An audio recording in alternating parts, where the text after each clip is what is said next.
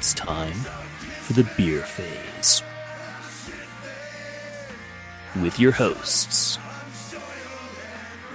Mark Cox, the only Cox in podcasting, Jeffrey Swan, softest hands in the South, baby, and Ryan Smith. Doesn't matter as long as we're all having fun.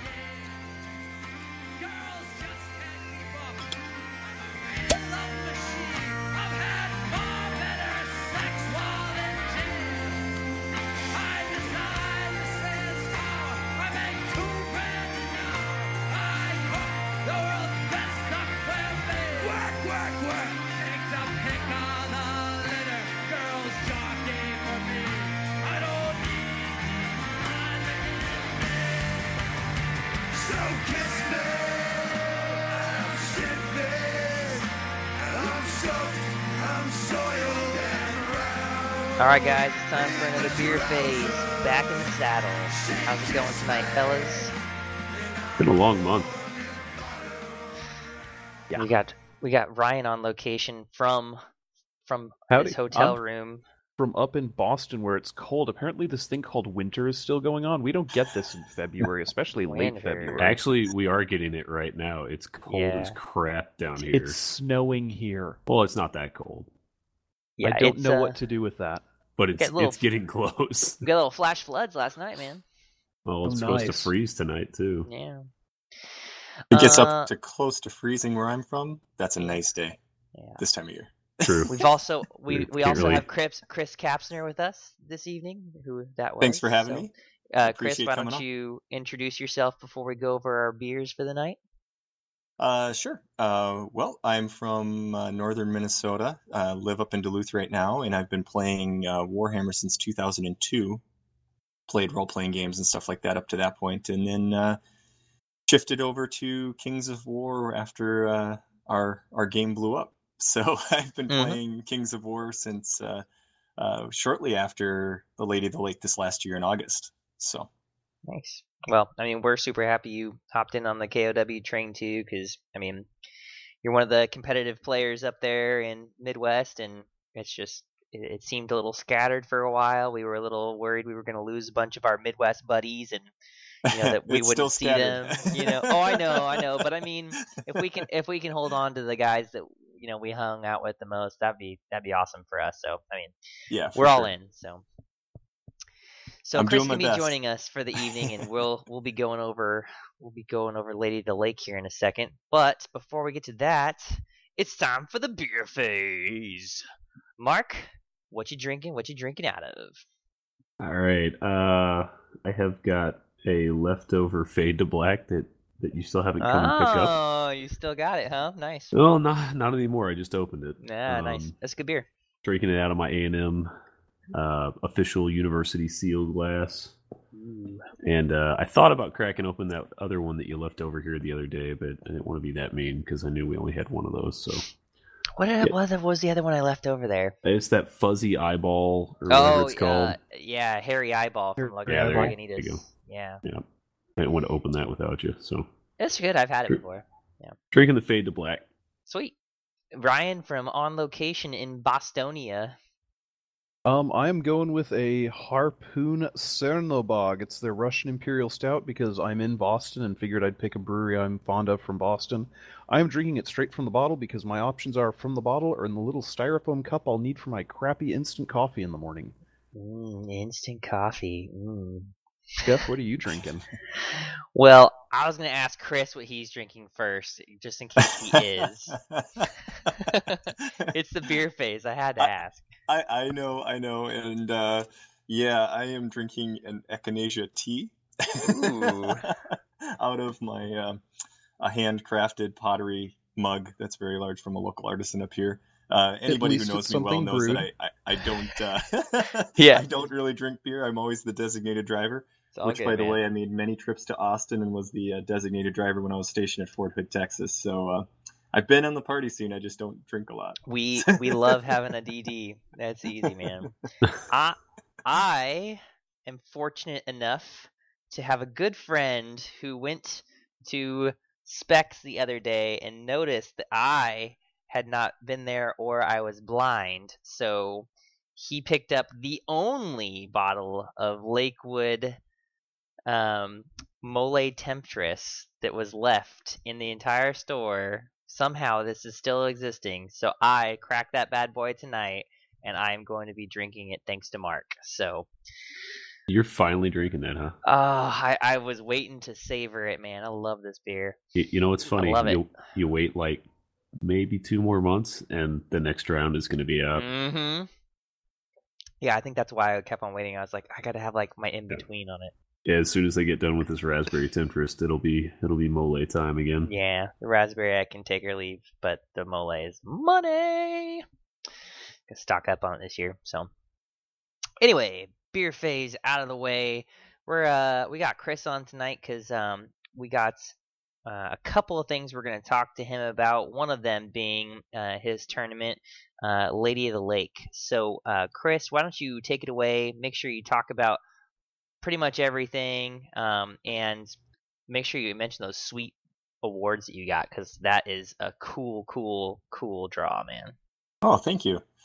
Yeah, the Lady of the Lake GT will be going on July 30th and 31st up in Duluth, Minnesota. You can find us on our website. We actually have a couple of URLs that point to the same site. So if you just type in the ladyoftheLakeGT.com, you should go there, but also lakeswatfantasy.com, and you'll find our podcast and our GT information, and also kind of our blog in our news section that we have going on, so you can see some videos of my models and recent projects and things like that.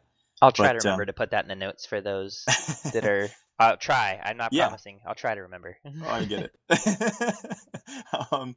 But yeah, the Lady of the Lake GT is I'm just really enjoying running it, and we're giving away a ton of awards. I think we have something like 16 awards we're giving away this year. Oh, nice. So, and the top 2 awards are the best overall gets to draw a sword from the stone. That is, it's an engraved sword with the year and the Lady of the Lake symbol on it. I told my wife, and I'm like, I really want to go just to get the sword. Well, Mule won it the first time, so you have to take that away from him. And then the best overall also gets a custom trophy, which is it's a Grail goblet with a hand. Well, one of our local players made an arm coming out of the water. There's nice. Like a water that's that we put down in the cup itself, and then the arm comes out and it holds a sword coming out of the goblet, and that's up on a wooden pedestal with a plaque on it. So it's quite the trophy for best overall, and nice. And then best appearance wins a similar trophy, only held in the lady's hand is a paintbrush.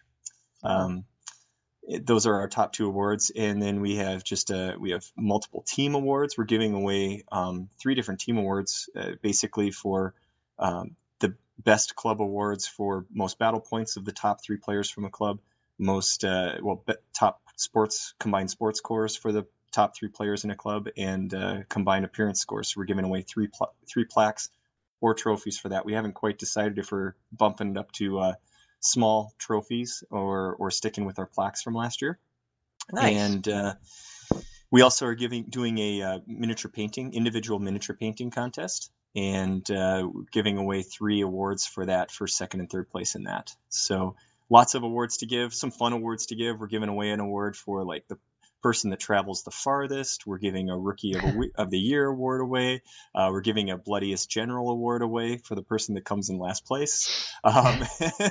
Just all kinds of fun awards like that. So it keeps things fun. And nice. And we do like to do a charity. And last year we did a food bank charity, where locally we have an organization called Second Harvest that every dollar donated to them turns into $10 worth of food from we have a grocery store chain here that has a deal worked out with them. So they give them $10 worth of food for every dollar turned in. And we raised over $1,200 last year, which turned Wow. into $12,000 worth of food for a local food shelf, which is just awesome. That's awesome. Holy Yeah. crap, dude! Yeah. I thought our tournament charity did well, but holy crap, $12,000. Yeah, Yeah. I was really impressed. So, well, We try and do the same type of thing with our stuff. Always add little charity bonuses to our stuff, just because we like to give back to the community as well. That's awesome, man. That's great. Yeah, for sure. I was so happy last year, when I came down there for Lone Wolf, that you guys were doing a food shelf thing was great. And I didn't travel down with food, but before I went to Lone Wolf, I went to a grocery store, picked up some stuff to bring to your event for the charity donation. So that was awesome. Yeah. Nice, man. Are you guys doing that again? Yep, this year? absolutely, still doing Cool. it. Yep. Cool. As far as the charity goes, it's a raffle, and we have a lot of prizes to give away. I think this year we're going to end up with a bunch of buildings from Foreground, actually. Oh, they in got the some cool packages. stuff. I bought They some really of their do. stuff. There's some really cool stuff. Yeah, the buildings are amazing. I can't believe that they come virtually. It looks like they're painted, but they're really not. It's just on Yeah. different colors of wood core. Was it you that reached out to them to do a sponsorship for like a table worth of terrain for your tournament? So I reached out to two different companies actually to do that, and Custom Kingdoms sponsored a table, and they Mhm. gave me all of their buildings for free to put on table one, and so I did that, Cool. and they gave me another building to put on the table to give away as part of the raffle. Oh, cool. Foreground will sponsor your tournament. They'll give you like a 60% discount if you spend a certain dollar amount as their Okay. sponsorship. So I think I'm considering doing that just to do a couple different tables. I mean, I have pretty good terrain that I make, but I just think that'd be kind of cool to have a little differing stuff. So yeah. And they have some neat fantasy buildings, and they have some great like Norse, if you're wanting to do like a Norse theme or Mhm. something like that. They have some great yeah, I think buildings their for stuff is really cool. It's pretty quick to put together and looks nice. So that. Right.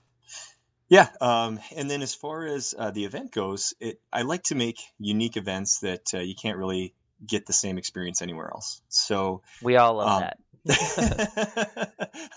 So we're using basically scenario cards, and instead of handing you a tournament pack and says here's your game one, this is your scenario, game two, here's your scenario, and so on.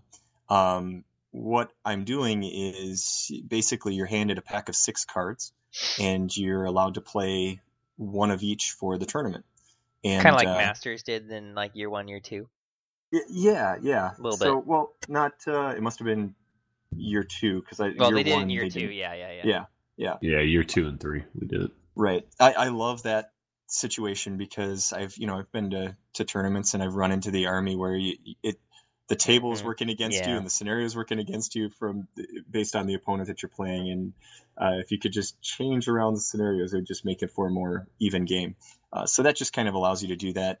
And 5 of them are kind of your standard scenarios out of a couple of them are standard scenarios out of the book, and pillage and loot. I love those 2 scenarios.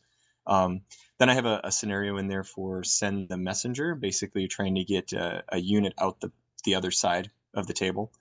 And then gut your army. Basically, you have to kill their most expensive unit, and you get victory points for that.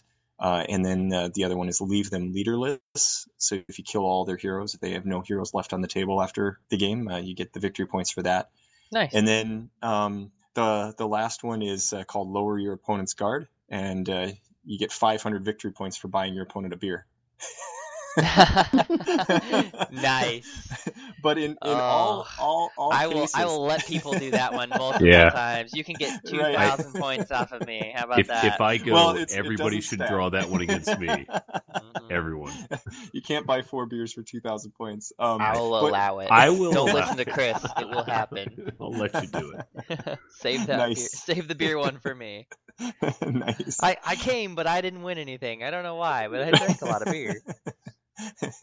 Well, with all of these scenario cards, you're playing them before you pick your sides, and you're basically showing them to your opponent at the same time they're showing them to you. Yeah. And you both play both scenarios that are shown. So if one person picks send the messenger and the other one picks loot, well, you set up for both, and you're both trying to do the messenger and you're both trying to do loot at the same time. So it's going to add a real interesting dynamic to the games. And if for example, both pick loot, well, you have double the tokens out there to loot away. The other thing that I think is kind of unique for what I do is every table is preset with a stand on it showing you your deployment zone. So your deployment zone isn't going to be based on which round you're in, but it's going to be based on the table that you're at. And all of the terrain that's on the table will be worth victory points. So basically any units within 3 inches of the terrain can capture them, and they're worth various amounts of victory points. So there's going to be a lot of aspects that'll go into this game that'll tactically challenge people in a different way than they're probably used to. But I think something that's cool that you've got, Chris, also that you probably were about to mention, but I think I jumped the gun on you, was you've got options for different spells that people can take. Absolutely, that was the next thing I was going to get to. Yeah, it's pretty cool, man. I'm looking through those. I like them. Yeah, so I was announcing. Well, I mean, we're going to get to talking a little bit about the Midwest and our situation with everybody going different directions. But I had made the decision early on that since our region was getting so divided, I was going to announce pretty early that we were going to do Kings of War only. And it was kind of the more games of Kings of War I played, the easier that decision became. And finally, we just announced it. We had opened everything up long before we would typically open for registration and things, just to try to get people interested in the game. Because when everybody was kind of in a holding pattern, not knowing what they were going to do, and I was talking to all these other TOs, nobody really wanted to commit to anything. And I'm like, well, somebody needs to, otherwise we're going to lose half of our region. Mm-hmm. So that was all of our feelings, man. Yeah, and I was so jealous of you guys for getting all on the same page so quickly. But the main complaint I got back from people I was trying to talk into Kings of War was that the lack of spells. And people coming from Warhammer, that's one of the first things that's going to stand out to you. So I did add in some 6 new spells that people can take, and anyone can take them. It's going to be, obviously, I think some of the spells are going to be more beneficial to certain armies based on how they make their lists, but everybody can take them. And do you want me to run through those spells? Sure, why not? Yeah, if you want to. Okay, so there's we're the Lady of the Lake, so we're basing everything off from kind of a Arthurian theme. So the first one's called Her Lady's Grace. It's a 2-dice spell. You can buy it for 25 points, and that's any spellcaster that you have in your army can purchase these. It's a 12-inch range, and the target unit gains nimble if a 4+ is rolled until the player's following shooting phase. So theoretically, you could cast that on a unit and then be able to charge in your next turn with them. Mm-hmm. So that's why I made it through the shooting phase, so that you could actually utilize it on your next movement phase. Right. Well, it adds a wrinkle. Sorry, I was going to say it adds a wrinkle too, because typically you cast a spell, it's immediately effective. Now you're kind of doing the Kings of War thing where, well, you have to kind of plan everything out a little more. Yep. Usually you have to plan out that turn 2, turn 3. So, if I have nimble in turn 2, now all of a sudden this unit has a little more viability to me where they might not have if they didn't have it. So I like that. I like that dynamic where you're giving it to them in the next phase. Right. So it's pretty cool. Well, thanks. Healing Waters of the Lady, it can be purchased for 70 points. It's a 6-dice spell. Damn. Yeah. It works just as heal, but it's a 12-inch radius around the caster and affects all friendly units. That could be cool. Yeah. It's expensive, but it could be really, really cool. And it's heal 6, right? Heal 6. Okay. Yeah. So you're going to average, 3 heals on every unit within 12 inches of that caster, which is pretty solid. Yeah. Excalibur. So if somebody has that, just make sure you kill them and get a lot of points for that caster really quick. Yeah, that caster will get expensive real fast. Fast. Yeah. Excalibur is a 60-point spell. It's a 2-dice spell. 12-inch range, same guidelines as Bane Chant, and the target unit receives +1 to melee and crushing strength 1 until the end of the turn, and it does not stack with Bane Chant. So kind of like a built-in fire oil, but don't have to have regen. Correct. Because you get piercing and crushing. Right. Well, no. I was looking at they get +1 to hit, Jeff. +1 to hit. +1 melee. +1 to hit. Yeah. Okay. It's pretty. It's That's a pretty solid solid. little spell. Useful. Because you pay 45 points just for that item to put on a unit, and this you can put wherever you want, plus Bane Chant, essentially, stacking with it. So, pretty solid spell. I had it at like 40 points originally, and then I did some play testing with it, and I'm like, I better knock this up just a little bit, because it's really good. So to be clear, you said you did say spellcasters. I feel like this is going to be a question that gets pulled up. Okay, so let's say a character is able to buy spells but doesn't inherently come with spells and doesn't want to buy any of the stock spells. Can it still buy your spells? So this is how I have it worded. 2 sentences, so tell me if this doesn't meet. Okay. I should adjust this. It says, Sure. I have it. The Lady of the Lake has blessed many armies with additional magical capabilities for this event. Any character who is normally able to cast a spell may purchase the following spells as an upgrade. Okay, yeah, So- I think that's pretty self-explanatory. I mean, like, I maybe say any wizard or any character that's able to purchase a spell can purchase this spell. You know what I mean? And maybe it's something like that. It was just a question because, like, as an Abyssal player, like you have like almost all of your casters except for the Ifrit don't actually come with a spell. You have to buy a spell, but they all have. I would rule that they could buy these. Sure. As they would buy those other spells. Just for clarification. Yeah, cool. Sure. Maybe I can add in a sentence there or something. Sure, to yeah. Explain that. I like that you've got it classified as character though, so that you're not going to have people going, "Oh, I want my war machine or my monster." No, dude, Right. there's some units in there that have like Wind Blast, right? Or like monsters that have Wind Blast. Exactly. You definitely want to make sure that it says character for sure. Yeah, I didn't want someone purchasing a Phoenix for the Basileans and suddenly casting a whole bunch of different spells or something. Because we all know what the Phoenix really needs is AOE heal instead of just heal like 12 like it has or whatever. So the next spell is Knightly Speed. 3 dice. It costs 35 points and a 12-inch range. The target unit receives +1 speed per 4+ that's rolled until the player's following shooting phase. Damn. That could be So that can up catch to some people maximum off of guard. 10, or can you go over 10? You can go over 10. Oh shit. Wow.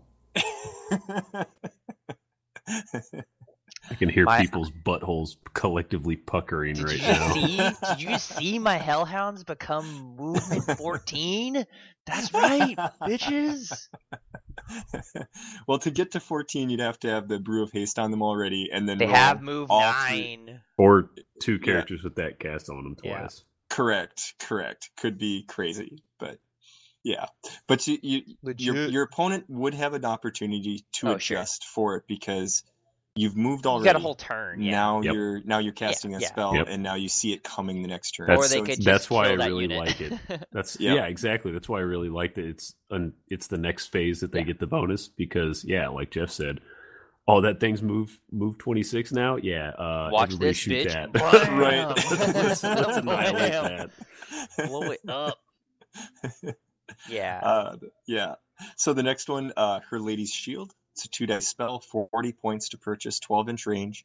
The target unit gains +1 defense until the player's following shooting phase.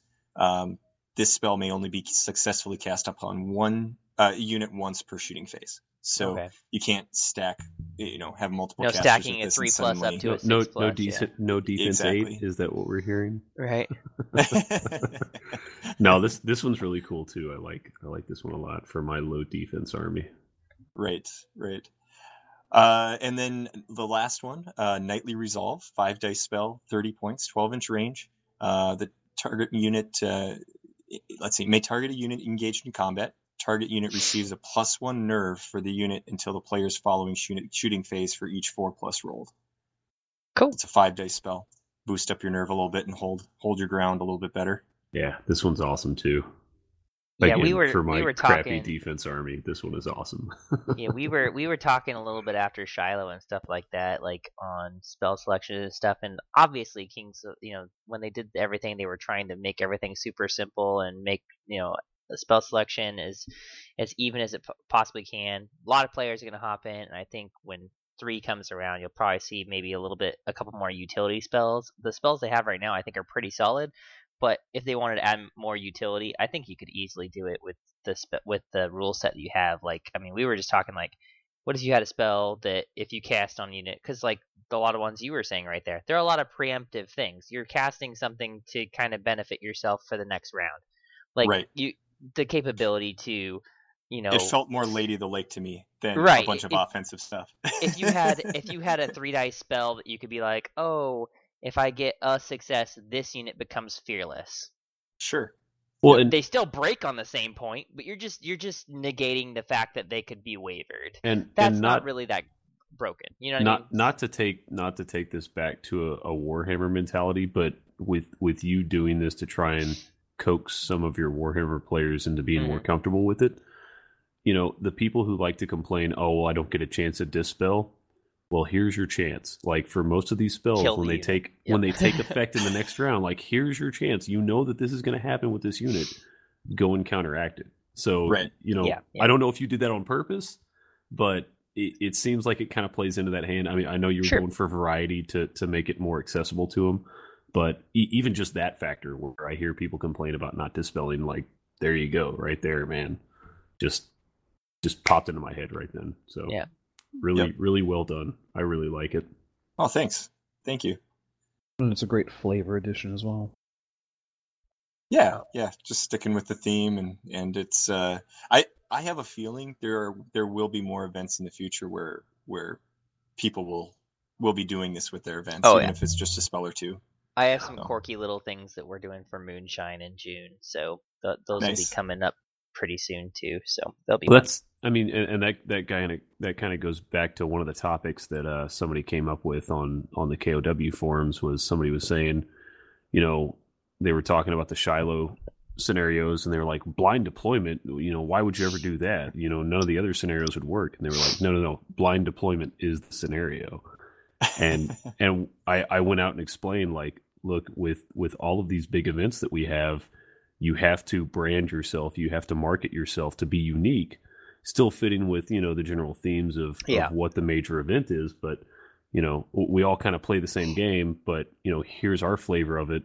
That way, not everybody's playing the same 6 scenarios day in, day out. Why are you going to drive 14 hours to a tournament if they're just going to play the exact same scenarios you can play in your garage? Right. Well, here's why. Because you can take these, this variation, you can play this flavor that you can't get anywhere else. Yeah, I think it's super solid, man. And it works. It obviously works because you look at all of these GTs that have kind of solidified themselves, and it's not because they do the same thing every year in, year out. It's that they're just different enough, or they have some sort of flavor or some sort of nuance to them that makes them a marketable thing. And that's why some of them survive, and that's why some of them don't. Yep. Yeah. So I think you've positioned this perfectly for Kings of War. Well, thank you. I appreciate that. It was fun putting together the rule pack for this. So yeah, it was. I mean, I'm not trying to steal your thunder, but it really is refreshing trying to come up with new systems for a new game, and you're like, okay, well, how do we do this where we used to do this back in the day, or how do we convert this over? How do we make this function? How do we do this accent? So I think you've nailed it, dude. Mm-hmm. Well, thanks. I hope you guys can come up and see how it works. I really hope we can. I really hope so. That's the plan, man. If there's any way we can get out there, then I'm gonna make it happen. Moonshine will be the second week in June, so that'll give me like 4 or 5 weeks. 4 or 5 6 weeks. You said second one. Anyway, right after that. So if I can make the time and make it on out there, I mean, it's high on my priority list to be one of my travel tournaments for the year. Awesome. With us having to have gone to Masters and stuff like that, we took one of my travel tournaments out. So I'm trying I know I'm going to West Coast GT just because Sure. I'm totally gonna Yeah, go you've to that, been but going to that for years. yeah. It's my hometown. I gotta Right. gotta be able to make it back. But for me, the only travel tournaments that right now that I was like, man, I really really want to make it is Lady of the Lake and NashCon. I'd really like to make it to those. I'd like to go to Ocon, but I just don't know that it's happening this year. But I like that you took the initiative and stepped out and said, we are doing Kings of War and only Kings of War. And I mean, especially with what you did with, you were at Wapaka, and we'll let you go over what happened up there and stuff. But I mean, that just made me be like, oh my God, I want to get out there and play in this guy's tournament. So why don't you tell the guys Well, I what you appreciate did that. for those who didn't go to Wapaka, and I wasn't there, but I heard through the grapevine. Sure. One other thing I want to touch on real quick on Lady of the Lake that is probably a little different than a lot of other tournaments out there too is this will be a closed list tournament. Oh, and I know snap. a lot of Kings of War tournaments are open list right now, and I don't think anything really breaks when you're closed list, but that brew of you haste find it out immediately. or that phalanx unit that has that item that suddenly has phalanx that you didn't think has phalanx or something like that will catch people off guard here and there, and I think that will add to the experience more than take away from it. Yeah. So sure, we'll be doing that. Wapaka. It was. So the funny thing about Wapaka for me is it always falls on. Well, my parents have a timeshare that they bought when I was like 3 years old, and it's the fourth Friday of January every year, that weekend and the following week, and that became our kind of family Christmas on that side. And Wapaka has fallen on that weekend like every single time. And so I never made it to a Wapaka when it was a Warhammer Fantasy tournament, even though it's like the second closest GT to me outside of North Star. And but this year there were 5 weekends in January, and they didn't land on the same weekend. I was like, finally, I'm going to get to go to Wapaka. And I even sent Joe Rogers a message like a year ago that I was finally going to be. Well, whenever they first announced the date, I messaged him right away. I'm like, yes, I can finally go. And then, of course, our Warhammer World blows up, and they go to a convention, so I never actually got to the big GT experience there. But they were put in a tough spot, just like last year, where they had to be the first tournament in the Midwest to kind of figure out what they wanted to do with end times. This year, they were the first Midwest tournament to try to figure out what to do with no Warhammer Fantasy 8th edition going forward. We had the couple of tournaments that finished out in the fall and winter time with North Star GT and Windy City GT and things like that stuck with 8th. But then with the turn of the year, they decided to go to a convention style, and I think they actually opened up for 12 different tournaments to be run over the course of 3 days. And, one of which was Hungry Hungry Hippos? That actually didn't count against the 12. I did take part in that. I was on the bottom tables for that. Awesome. Somehow, I don't know how that happened, but that was fun. They do a lot of fun stuff like that, the mustache contest and strongest man contests and stuff like that. And they had, it's always been a really kind of a club-oriented event where they do this march of a parade of club banners and things like that for the opening ceremonies and everything like that. But this year it was even more centered around the clubs, because the overall awards actually went to clubs, and it was based on really how your club, how many events your club participated in, how many events your club won or were the TOs for, things like that. And so there was a real club focus there, and I think it took a lot of the competitiveness out of the air for Wapaka, which I think was a real positive thing. Vermeulen ran the Kings of War event on Sunday, and so my plan originally was I signed up for some Warhammer Fantasy stuff and things, and thought, well, I'll finish out with some Warhammer Fantasy, and then I just kept hearing, people being reluctant to even trying Kings of War, and so I decided to cancel my all my Warhammer Fantasy stuff and get the word out that I was bringing extra armies. I actually brought 3 extra armies on top of my own army, and all fully painted, ready to go with the list printed out, extra copies for their opponents and everything. And I was trying to get the word out as far as I'll be running demos all day Saturday and teaching people how to play.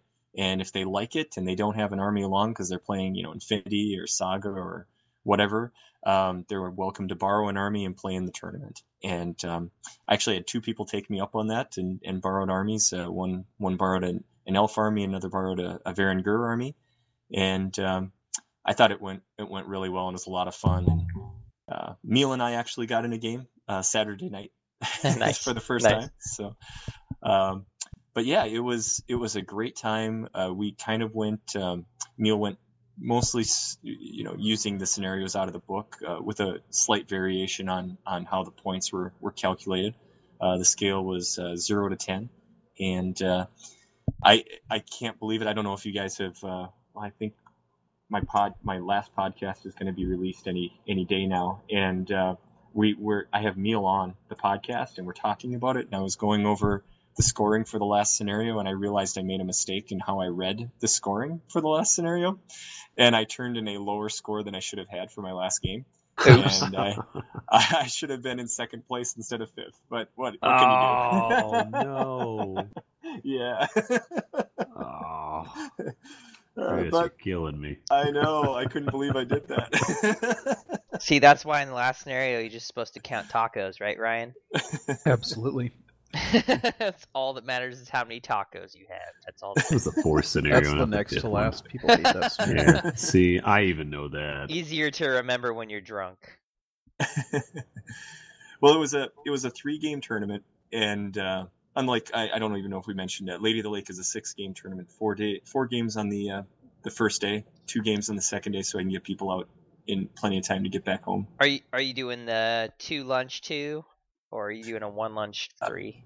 I am doing a 1 lunch 3, and we Okay. should finish up at about 7:00, and then head over to my place and I'm throwing a party, grilling a bunch of food up, and it's bring your own beer, but I'll have all the food and water and stuff like that. So Oh, we'll have beer, all right. yeah, I can't offer to buy everyone's beer. I'd be broke afterwards, I think. You would be broke out Yes, with just you me would and Mark. yeah, there's a good chance. Yeah. So, but yeah, that was the first Wapaka was the first Midwest U.S. Masters qualifier. We have a lot of qualifiers this year because we don't really know exactly what the turnouts are going to be, and everything was so up in the air. We had to make a decision before January 1st came around. So that was the direction we kind of went. Any past U.S. Masters qualifier for the Midwest, we were going to use as a qualifier this year, as long as they were running a Kings of War event. And then we came up with a system for varying the points based on attendance and things like that. But I won't bore you with all those details. Well, that's cool, man. I mean, I'm glad you took the initiative to be like, hey, anybody who doesn't have an army, come play it. Like, we'll totally get you into it. Like, I mean, that's awesome, man. Like, when Meal told me that at Masters, I was just like, man, I've got to go to his tournament now. Like, I'm so happy he's pumping it up there, because, I mean, y'all need Jesus up there. I'm just saying. We need y'all some need help. kings. That's No. what Hold on. Actually, Chris, you've opened up a really good segue for me here, and I'll get to that in a second. I just want to know, for the 2 people that borrowed your army to play KOW at PACA, how did they respond to it? Like, were they enthusiastic about it? Were they happy that they did it, or how did that go? Like, what was the response you got? So both are very enthusiastic. Great.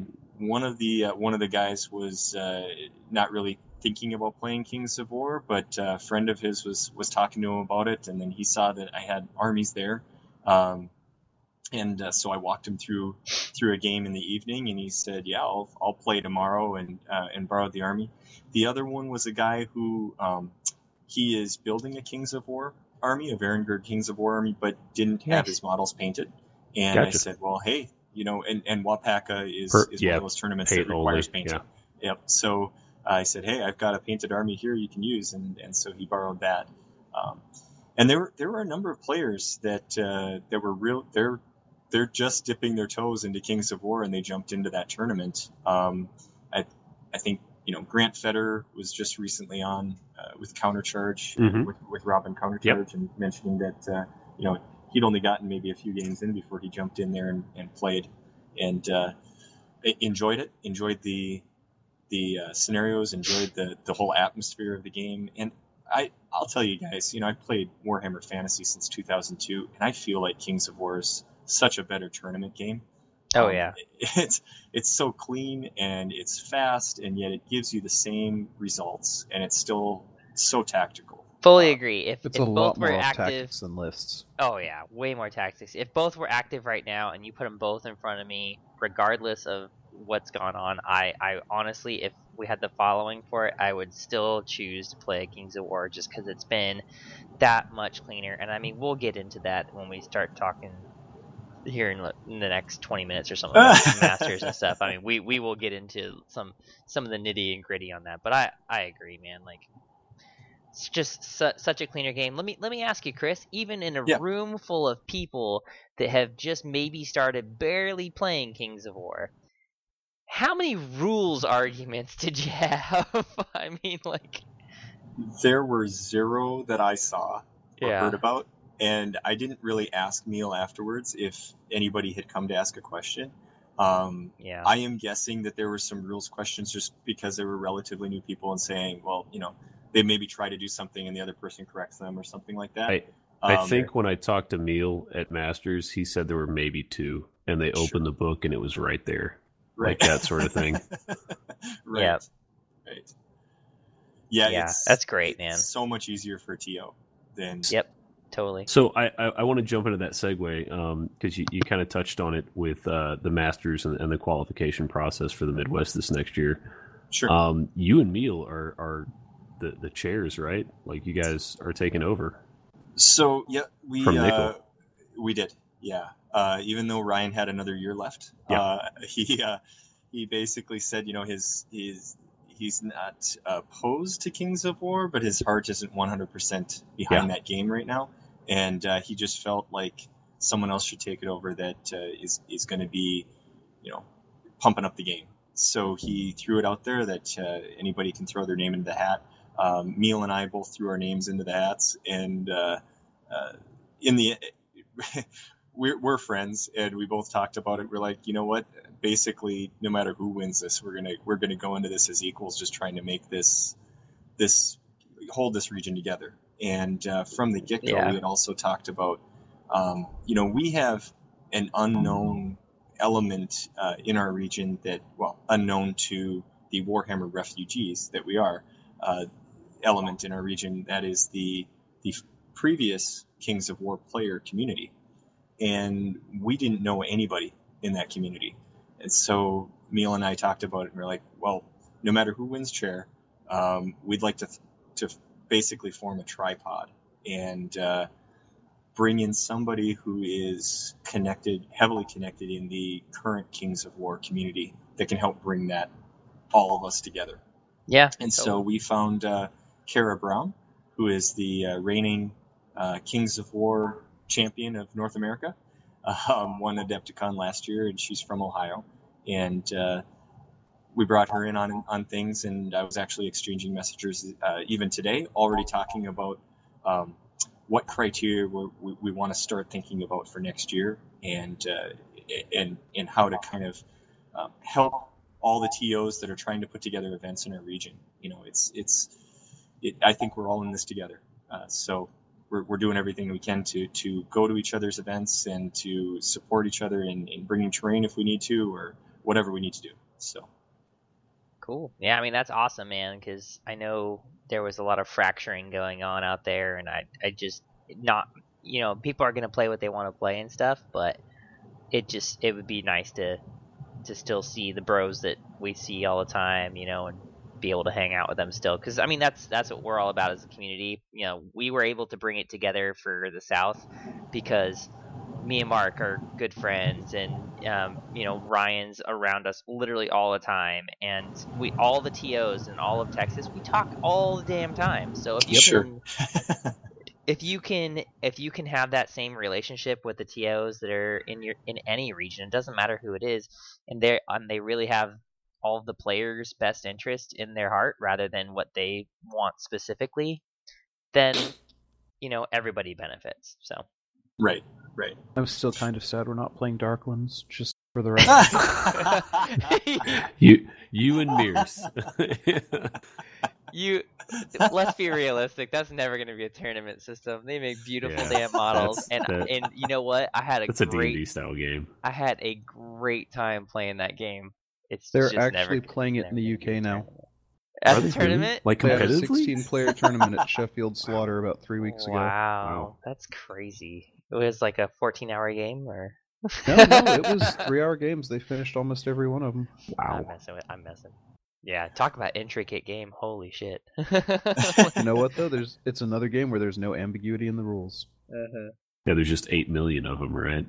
Yeah. Well, it's like playing D&D. You just need one player to know what's going on. And exactly. I'm saying that. I had a good time playing it. But anyway.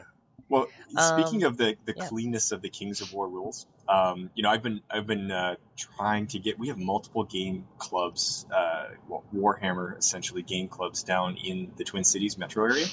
Yep. And they're kind of fractured all over the place too right now. And so I took a trip down early in December to Fantasy Flight Games and tried to just pull as many people together from the area that I could to just try the game out. And we had 17 people show up for that.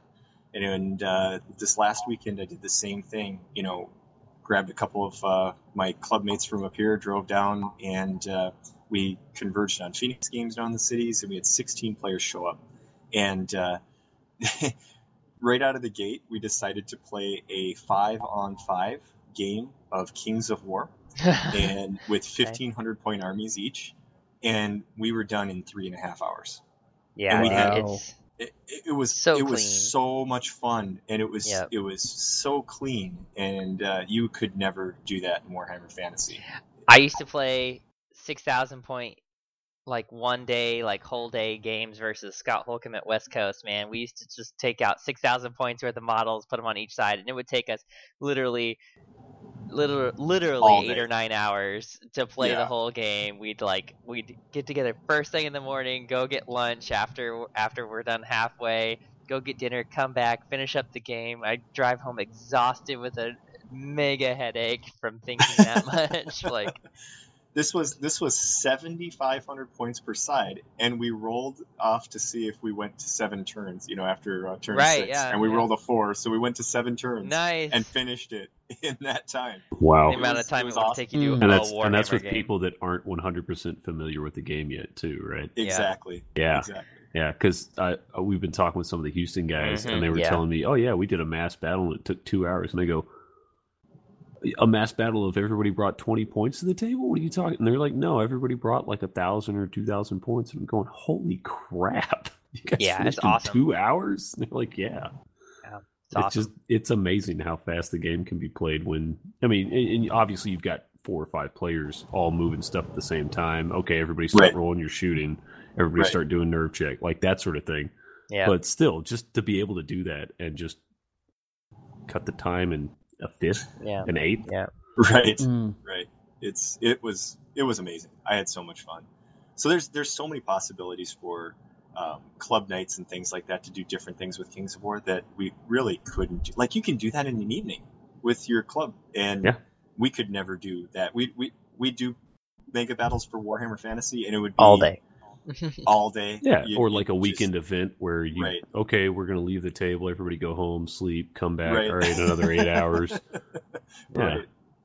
Hey, we did one game, hooray, okay, good job everybody. Or you have to plan it out. You have to be like, really okay, guys, in 3 months, we're all going to get together, and we're going to play a mega battle, okay? And we're going to take all day. We'll set it up like this. Like, you have to plan it, like, strategically. We would. We would have to plan it out like that. don't have to anymore. It's pretty cool. So is Michelle excited to be able to do like all the multi-basing stuff? I know from a hobby standpoint, like Ryan is just salivating. Ryan is just salivating. I mean, you don't even want to see what Ryan's going to put on the table this next year, dude. It's going to be people's heads are going to blow up.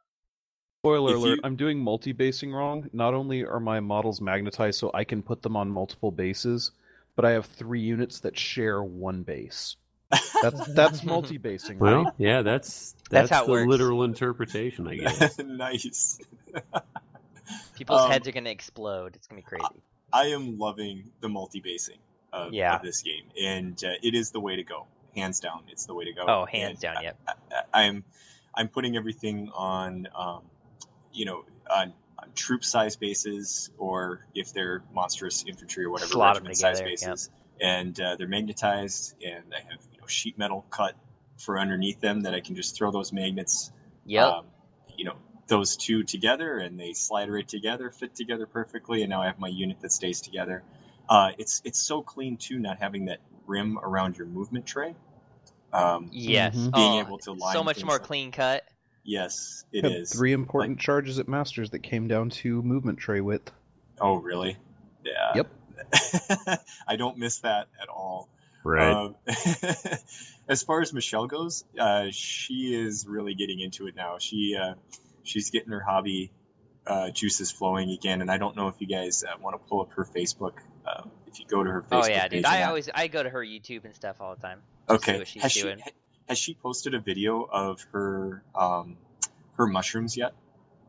I think I saw the pictures, like the finished pictures, but I don't think I saw the video on it yet. But I saw like the I think I saw the like pictures the on the screaming Facebook. Mushroom. Yeah. Oh, I saw them in person this weekend, and they are just really cool. So those are going to be her shambling. What are those guys called? The forest guys. Forest shamblers. Forest shamblers. Thank you. Those are going to be her forest shamblers. So is she doing elves? She's sticking with her elves, or is she doing forces of nature? She is going to be sticking with elves, but she is painting a whole new wood elf themed army. Nice. Around these guys. That'll be awesome. Yeah. She can have it done for Lady of the Lake. She better. That's her goal. All right. You can come and see it in person. It's the plan, man. It's the plan. Hopefully I'll have my dwarves done by then. I'm aiming for Alamo, but if I speed it up, maybe I'll be able to make it happen. I'm doing an all Slayer dwarf theme army, so cool. I have high paint standards too, so it takes me forever to paint. Yeah, I hear you. He's off to a good start. Yeah, I've seen his fire thrower, which I have is 13 way hours bigger than in it one needs War to be. Machine. So. Yeah. Oh my gosh. Nice. Yeah. So. Going a little Well, you'll extreme, have to check Jeff. out her. I'm sure she'll have some videos soon. I saw her kind of prototype archers and things, and they're looking amazing with these tree bark cloaks and nice. The face paint underneath the eyes, little lines of face paint and nice. stuff, or war paint underneath the eyes and things. It's looking really cool. So nice. Yeah. Well, I may try and steal that paint from her when I come up there, so we'll see how it works out. Okay. All right. Well, I think it's a good time to go ahead and take a break because I'm almost out of beer. So we'll take a break right now. We'll be right back with some coverage of Shiloh, Masters, and a little spoiler for everybody. So stay tuned. Guys, we need a bumper to share with the other Mantic podcasts. No swearing allowed. Oh, real professional. The 4-Foot Snake is a UK-based Kings of War podcast, presented by John. I want to be an individual. Dan. Nick. Can I go to the toilet, please? And Matt. You can find us on Facebook at OFFS and on Twitter at O4FootSnake. And you can find us on iTunes. That's 32 points of damage. Let's do a nerve check. Anything but snake eyes. Oh, for fuck.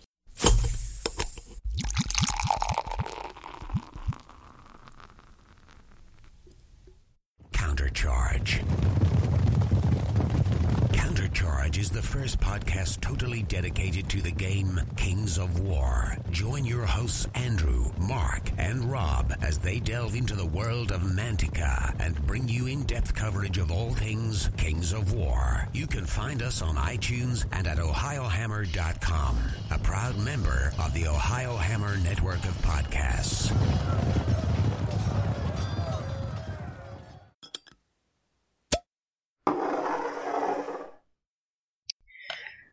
All right, and we are back, which means it is time for another beer phase. Mark, what are you drinking and what are you drinking out of?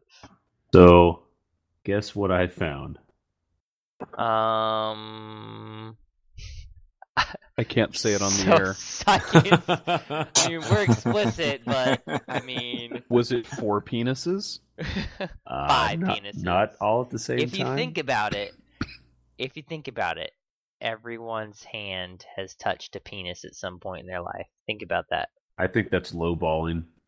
I think you're saying just one. Lowballing, Yeah, you get that? That's awful. Yeah, I like that you did there. No, I actually found another Fade to Black, and this is literally the last one because You're a dick. I have not been to the liquor store. All of my beer. What a dick. Jeff, do I need to bring Fade to Black up to Lone Wolf because I have some sitting at the house? No, it's fine. I brought that over for his party. That's why he has it still. I'm hearing Well, it was my complaining, party, and so I get to keep the beer. That's how that works. It's your party. You'll cry if you want to. Oh, well, you're gonna cry if I want you to. Well, Lubes if up. you don't give it to me, Your what? tears make me. Scott perfect. Tinneman's tea. It's so delicious.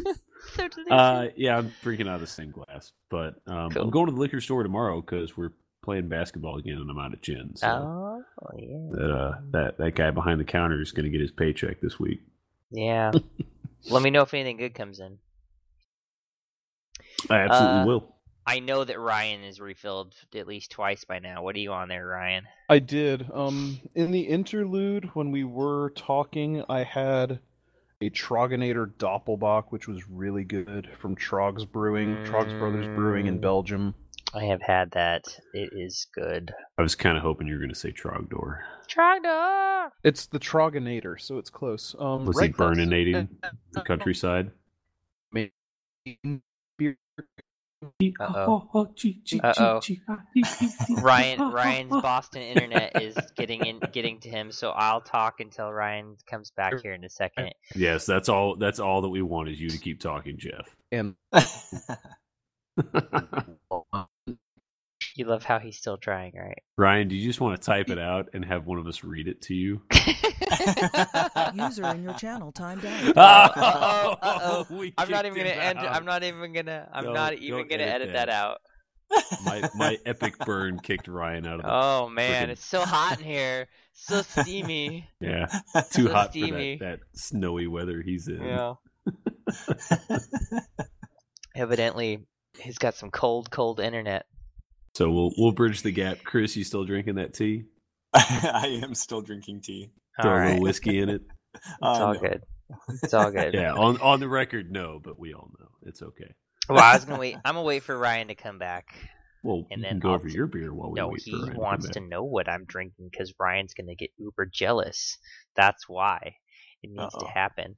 So So what? from that dance break right right there, since entertain the fucking people? Is that what you I want was us to do? quiet. I was Just quiet kill time? was quiet for that 2-second spot right there, so I can just cut literally all of this. I'm talking right now, and then when Ryan comes back, we'll figure it out. So I could the read you worst this fucking little idea. saying that comes on my User entered your tea channel. bags. Oh, there we go. is Ryan back? Oh shit! Everybody, stop talking smack about Shh, it. shh, shh. Don't let him know. Oh, we got one syllable. Oh my gosh. Whew. Man, that guy He needs to stop masturbating while he does these That podcasts. guy in the room next door is just banging one out. time talking about how much. Oh, User I in your heard. channel timed out. Oh, I heard 2 words and then he left. Wait, You know, I think that might be Morse code.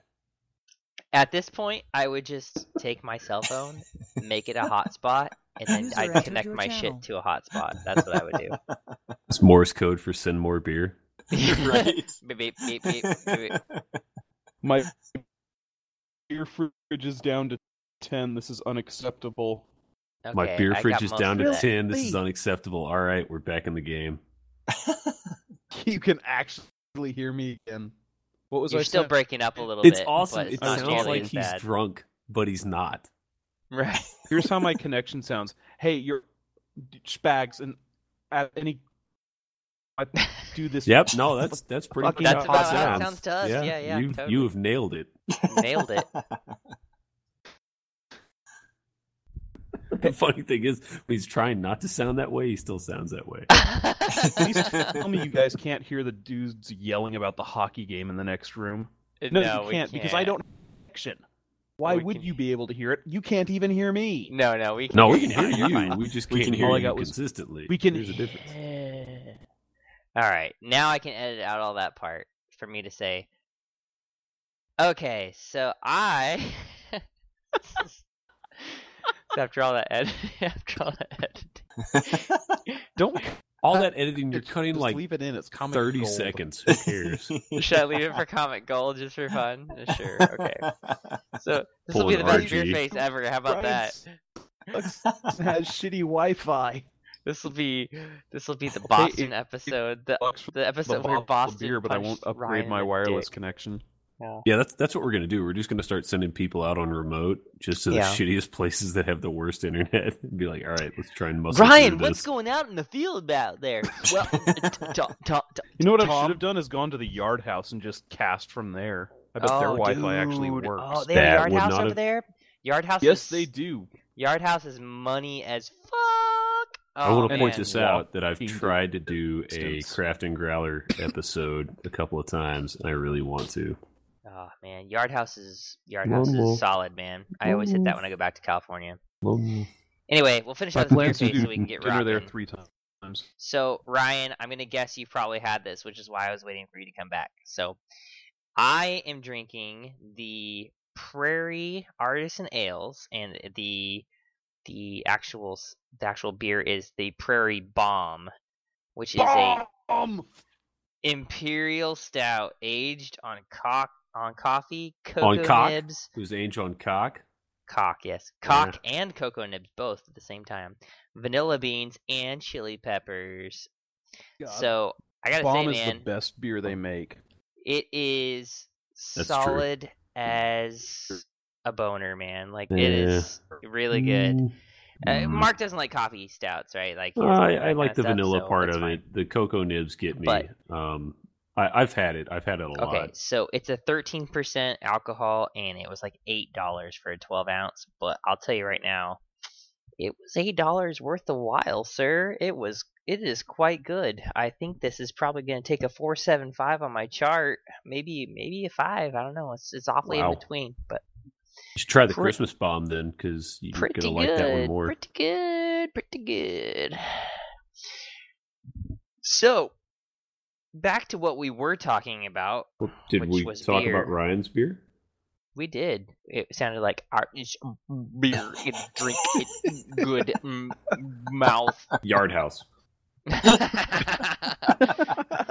Ryan, what was your beer again? Just in case people didn't get it. I'm drinking a King Titus Porter. It's from the Maine Beer Company. They're famous for their breakfast and lunch beers that are named Breakfast and Lunch. Oh. I tried really hard to get one, but according to the girl at World Market, you have to actually work at the brewery to ever have that beer. So this is a close second place. It's only an 8% though. So did you ask her for a shit. hookup. Oh God, I just fucked that joke up. Just You go did. on. Just forget it. No one cares Nope. about you. Application. Moment's gone, Mark. That's what I was gonna say. Son of a bitch. Although Wow. she I'm was bad shocked today. Killed that the that. dude in her store in a duster and a Stetson was from Texas. That just like blew her mind. Yeah. Apparently we're not supposed to dress like that. You see what you signed up for, You, Chris? you fucking You come to hang out with stereotype. us. You walk and Oh, I'm talk enjoying and myself. stereotype. All right, I'll get us back on track because this train has been flipped the fuck over. So, anyways, There's a track. I know, right? Everybody onto the bus. Everybody on the bus. Back on the bus. All right, you bunch of drunks. Back Why is on our the bus bus? short? Wrong month to be saying that joke, man. Right. Wrong Oh, month. come on. God, Too Jeff, soon. so racist. Too soon. That's terrible. I don't know any of you. Oh, I wish I wasn't racist. Gonna slowly Anyways. back away here. All right, so we wanted to talk about Shiloh a little bit because we had not had a lot of time to cover Shiloh since we've returned because we've been so damn busy. So we're gonna talk about a little Shiloh. We're gonna talk about Masters, and then we're gonna get into a little something that Mark and Chris have kind of been spearheading with getting some input from some of the other TOs in the region. So let's go ahead and start with Shiloh. Me and Mark went to Shiloh. We'll cover it real quick. Mark, I'll let you take the lead on that one, because I know you've been talking to Brian a bunch on that stuff. But we'll just go back and forth on it real quick, and then we'll touch with Masters. Yeah, I mean, actually, if anybody's listened to the countercharge that I did with Rob, covered Shiloh pretty in depth there. He had some replays from actually talking with you at the actual event. Yep. So anybody who wants to get like really in depth on Shiloh, go there. From my perspective, stuff that I didn't cover on Countercharge. Let's go this route. I think it was really promising for the South to open strong and open the way that we did for that event to totally change gears from Warhammer over to Kings of War and have virtually no arguments. I think they had one rules dispute. And then, I think they maybe had one bad game vote, if that. Was there one? Maybe. There might have been, and I think it probably came about because of that rules dispute. There was one. But even then. I think it was more a persona thing than anything else. Yeah, exactly. Two personalities crashing. Typically, you expect to see more than one bad game vote in a tournament, and that's not to dig on anything. It's just it's gonna happen, dude. It's gonna happen. Well, you've got different cultures clashing. I play this rule this way. Oh, well, in our club we play it this way. Well, obviously there's an impasse here. Somebody's going to come out of this butthurt. Kings of War, that didn't happen. Everybody was walking around having a great time. Everybody was really excited. People that didn't know that they were really going to enjoy the game that much came away and handed me money and said, we're going to be at Lone Wolf because we had so much fun doing this. Right. That's a really, really great start to the tournament season for our region. And it was a really great showing because, unbeknownst to us, a lot of people were kind of eyeballing Shiloh to see how a standalone Kings of War tournament would do in the U.S., regardless of the region. So did really well there too. I came away from my 6 games wanting to play more, wishing that we had, maybe a 7 or 8 game tournament. God, I can't remember the last time I went to a tournament and wanted to keep playing. Yeah, right. Seriously, dude. Yeah, exactly. Yeah. Usually you get burnt out and you're like, oh man, can we just be done with this? That was honestly the feeling though. Like I was like, who am I playing 7th? Yeah, it was. We were done with game 6, and we were like, okay, well, what's next? Who am I playing next? Oh shit, the tournament's over. Okay, well, damn. Yeah. I guess I'll have to play someone next tournament. Was that sort of 3-3 or was it 4-2? It was 4-2, okay. and it was a 1 same lunch format as you're doing, and Chris. 3. Sure. Yeah, for the first day. Our main feedback to Brian, and you do what you want, but our main feedback to Brian was it felt like we had breakfast before the tournament started. I played for an hour and a half, and then it was lunchtime, even though like I waited to leave because I finished so early. That we felt as though it probably made a little bit more sense as as our region to do a 2-game, then follow it up with lunch, and then do 2 more games, which Lone Wolf will be following that format, and we'll let you know how that goes. But yeah, absolutely. It just felt, these Kings of War games, they go so quick if you know what you're doing, that I mean, you really do get through them pretty quickly. So, feel it out and stuff like that. But one game just felt like, it was 11 o'clock where it was time to walk over to lunch. We had to wait for lunch places to open. Right. So that was our only real mega feedback on the tournament format. So So, Jeff, if you want to go into your Shiloh experience, obviously, Yeah. I covered mine way more on other things that other people can get to. So, Sure. I figured give you the floor and let you do it. Yeah, I got to play. I challenged Rob Fanoof for round one. I actually had a scare. I almost didn't make Shiloh, even though we had just covered it the week before. My wife's grandma died, and all this other stuff, and all these other travel plans. $900 worth of plane tickets later for her to get out there, and we got kids. It's like one of those things. It's like, oh my god, like, am I still gonna make it? Type of a situation. I can't. Yeah, be but I a got your jerk. back, so Right. we're good. Then Mark's like, oh, my wife will watch your kids. Don't worry about it. It's like, oh, okay, well, if that's a thing. So Wow. we still made it Nice. out. We drove up with Jeff Daniels from Houston, as well as Dustin from Houston, Super Beast. So we all four of us just kind of rode up in the car together. And spoiler, we're like a car full of winners in this room. I don't get it. It's like I a was the boat carpool anchor. Carpool for good players, evidently. So did you almost leave Mark there based on how we he almost did. I mean, if you don't finish, top 7, it's like a thing. So cut it like off at Justin's in my exactly car at 7, every just in GT. case. Yeah. So Justin almost slow plays himself out of getting there. Oh yeah, let's be fair. Even Justin can't slow play Kings of War. That's pretty impressive. So, it was a great tournament. We all drove up together. We had a good time. I shot the shit on the way up. I played Rob Fanoof on game 1, which I challenged him. It was great. I mean, I love getting a chance to hang out with Rob, let alone playing. This is the first time I got to play him. Just all kinds of crazy stuff went on in our game. Great time. We played 6 games. 5 of them were just probably the most fun games like ever. Like, no rules arguments, really good across the table talk. One of those things that I was slightly concerned about with Kings of War was, I mean, I've been loving Kings of War, but like in a tournament format, it's your turn, my turn, your turn, my turn. I don't want to lose that across the table banter that I get. In all of my games finished substantially ahead of time, but I still got to have that across the table banter that I like to have with people, which gives me the feeling of having a good game. Even if someone doesn't want to have a good game, I'm going to push a good game into them. So there wasn't a single person I didn't have a good game versus. One of them was a little bit more dry than the rest of them, but Jeff, all in all, Jeff likes to good game rape.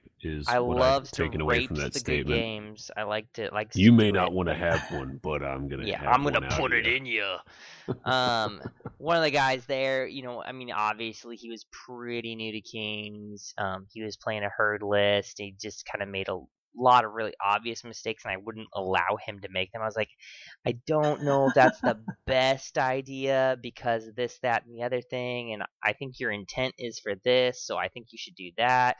Like, I'm not telling you how to play your list. I just don't want you to make an obvious error because you're opening me up to do this, and I don't want you to just give me the game, that type of a thing. And he's like, oh, yeah, thanks, man. That was my intent, and this was that, and that was the other thing.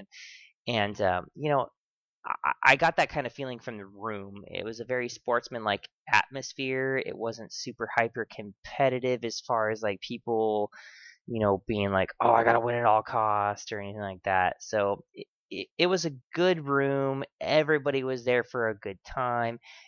And my favorite part about it, I gotta say, my favorite part was that just everybody was like, hey man, after this game we're gonna go get food. Where do you want to go? We're gonna go do this. We're gonna go do that. Everybody was in communication with everybody. Everybody hung out after the games. Everybody went out to go hang out and get drinks afterwards. Like, everybody was a community. It wasn't like we're gonna fracture into this little micro group and we're gonna fracture into this. It's like, hey, we're all here for one thing. We're all gonna go hang out afterwards. That was a good community thing for me. Had a bunch of good games. I think about 3 of them were super, pretty good competitive players. Even for me bringing, I'm not saying I brought the softest list. I'm saying I didn't take an optimized list, and I did pretty well. I ended up taking second general with it, which awesome. More than happy to take that high of a placing with what I took. I didn't want to take a curb stomp list because you don't come into this kind of a format and be like, oh, first tournament of the season, let's take the hardest list I could possibly take and just stomp people's dreams, like wasn't my initiative. But I think Brian ran a great tournament. I think we got using Brian as a guinea pig for the rest of the season, what a champ for taking that kind of a thing. He had no format, he had no kind of real feedback to go on, and he was a champion for the South because now we have feedback from players, we have ideas for formatting. Yeah, Lone Wolf is just around the corner, and Alamo just something is to at the end of the step year, in here for you. That's a huge risk as a TO to totally. jump. And Chris, it's perfect that you're here because you did the same thing that Brian did. You took that leap and you said, you know what, this seems to be the way that a lot of people are leaning. We're going to go this route. Yeah. And he jumped in both feet and said, all right, here's the tournament. I hope people show up. And they did. And the people that showed up had a spectacular time. So, kudos to him for taking that risk because there's a lot of financial burden that goes into these tournaments that people don't realize that can crop up on somebody if they're not, paying attention to their finances and everything else. Yep. So, yeah, it was great to see that paid off for him so well positively. Totally. And dude, on top of that, solid venue, solid people, man, like great atmosphere. It was this your first Shiloh? I was literally getting ready to say this was my first Shiloh, and judging on that, I would come back next year. Solid, for sure. The great venue, cool places to go around there, and I like that Arkansas has that little bit of draw that we don't necessarily have for all of our tournaments, whereas they're kind of more centrally located, so we can get some of the Southeast guys and some of the Midwest guys, as well as some of the South guys. So yeah, a couple of guys from Minnesota went down for that. Yeah. Yep. So really enjoy that. Really enjoy that atmosphere. I would honestly say I'd be there next year. We'll be able to put that on, and I'd be down, man. I'd be down. So big props for Brian Priest for running that, and like you said, putting his balls out there and just saying, hey, let's figure it all out, So pretty much going to be what Chris is doing for his region in the Midwest, and we'll see how that goes. And if I can be there, I 100% plan on it. So same awesome. type of thing. Is Shiloh a qualifier for your region? Yeah, yes. Yeah, Shiloh is one of our qualifiers. Okay. Arkansas, Texas, and Louisiana and New Mexico. New Mexico. Are we New Mexico now? New Mexico's not really we've a thing, been New though. Mexico. They just have never really been a thing. shown up, sort of and thing. Oklahoma, they've got players out there. Don't get me wrong. Oklahoma is mountain, actually. Yep, Oklahoma. That's what I thought. Yep. Okay. Yeah. All right. Not that we don't know a lot of the guys out there. That's just how they're currently zoned. So. Yeah, I got some complaints from from Nebraska and things. Why are we in the mountain region? And it's like, well, they had to pick some states. That's just and we don't know how that's going to reformat this year. Well, depending on the gauging and the audience. The way you get around that is you set up your region to where you say, okay, cool. If you go to an out of region tournament, we'll count it. Exactly. Provided that you go to a couple of in-region tournaments, you're fine. So, if a player goes to 4 tournaments and 2 of them are in region and 2 of them are out of region, you take your best scores, you go home, and that's your qualification process. That way you're not really hammering the people that are just on that border of somebody who lives in South Oklahoma might be closer to Dallas, which would be, Dallas Fort Worth, would be Lone Wolf and Moonshine.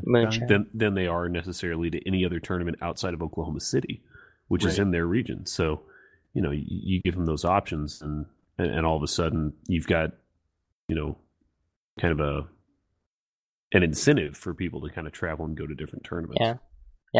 Which is one of the beauties of the U.S. Masters, I think. Yeah, is getting totally that cross traffic. Yep. Yep. Yeah, absolutely. I mean, there'd be no way were I to have not known. I mean, like were I to have known about Lady of the Lake before, there's no way I would have. There's no way I would have traveled. I wouldn't have known about it. Wouldn't even fathom it. And that's what we're most concerned about. Is like we want to be able to still be involved in that kind of thing and be part of the communities. So we don't want that to go. Well, and that's something that's funny is because we're in the age of the internet. Even then, like there are people that live, and this is not to knock on anybody, but there are people that like are in our backyard that go, "Oh, I had no idea that even going back to Warhammer, like that Lone Wolf or that Alamo was a thing," and you're like, "How did you not know this? You're living in the same city as this thing. Like, where are you guys playing that you've never heard of this stuff?" There's guys 5 miles from me and Mark that are playing Kings of War that had no clue that we even played until they started listening to our podcast. No clue. Wow. No clue. So, yeah. But I mean, that's the thing is like Masters does a better job of branching out and really getting the whole country galvanized to kind of, hey, we're going to keep the community together. We're going to get together, And somebody goes, "Oh, well, crap, I'm like," Jacob Berry's a perfect example. He's moving from California to Nashville, Tennessee. He posts up a lot of the guys that he's interacted with through Masters are like, "Hey, have you looked at this, and this? Like, here's where people game." Now he's not going into an empty environment. Now he's working his way into, hey, I'm working my way into a player base that's already existing. I'm not walking in and waiting around 2 years to figure out, oh, yeah, people play this game. So right. Yeah, that's awesome. So, it's so much more than just the event of the U.S. Masters. It's so much more. Well, and that's the whole thing is people look at it as like, oh, it's just this big ass championship. Well, yes and no. Like for one weekend out of the year, yeah, it's about the championship. For the entire 365 days out of the year, it's about the community and people getting together and getting to know each other. And I've made friends. Can't even talk. I've made friends through Masters that I never would have met if we hadn't done that. Where it's like, okay, cool, everybody come out here and play. All right, hey, where are you from? Oh, I'm from Ohio. Oh, wow, I've never met anybody from Ohio playing this game in my local meta. But here's you and me interacting. This is awesome. Right. And right. That's what the great thing about Masters is. So. Sorry to take a huge derailment out of Shiloh, but I just felt like we were doing such a good job of building up the community and talking about how good that was for everybody, bringing into like a national stage. I mean, we were going into Masters anyway. That's what we're going to cover real quick anyway. So, this 2 weeks ago, me, Mark, and Ryan. Shock and horror. That's how awesome of a podcast we are. All of us qualified straight up for our Masters for the region. So I want to get Ryan's input first because he's going to break up halfway through here, and then it'll be funny. No, it's only stable until it's about beer. Oh, okay. So Ryan, what was your take on Masters? I know that we all had a little bit different take because we all had different opponents from different regions. So, I think that it's probably most important, let alone not as much about the tournament, but as far as your take on the guys you talked to, what their feeling was, how they're currently playing, because obviously the Warhammer world's dead. Everybody there had the same feeling of kind of fuck it, I'm just here to hang. You know what I mean? That kind of goes without saying. So, I mean, how did your weekend go at Masters? I had 3 games against guys from the Pacific Northwest. Nice. Caveat before all of this, awful at the Masters. I went in not playing since September. I did not win a game. I only lost 2, but it was still an abysmal showing. I didn't care. The Pacific Northwest guys I talked to didn't know what they were doing. Their community was really fractured. They had a lot of guys playing Infinity. It wasn't a tabletop mass battle system that they were playing, which was very disappointing because I played against Ricky Fisher, who had what I thought was the best painted army there. He had a gorgeous Orc and Goblin army on a 2x2x2 giant freaking display board that was amazing. But yeah, I went into Alamo running Alamo as though it was going to be the Wake Warhammer deserved, and playing the bottom tables at Masters, that was the Wake Warhammer deserved, because we all kept talking about previous games we'd have, previous experiences, bad dice rolls, great dice rolls, amazing things we'd seen. There was a lot of reminiscing and less caring about the game as it was happening, especially as I got into Game 3 when it was obvious none of us were in the running for anything but No Interlords. Nor 0 fucks that were given, honestly. Yeah, like... I had a bag full of fucks that other people gave me so that I could have some to give. Nice. Yeah. I enjoyed Masters, but by day 4 or 4, the only thing that was keeping me going was the knowledge that I had Bill Curry in the morning and was going to just beat the living crap out of him. But and then he no-showed. Actually, I was matched up against Bill Curry, not you. So suck. Yeah, I had Bill Curry game 5 because you guys were you both beat boat him. anchoring that hard.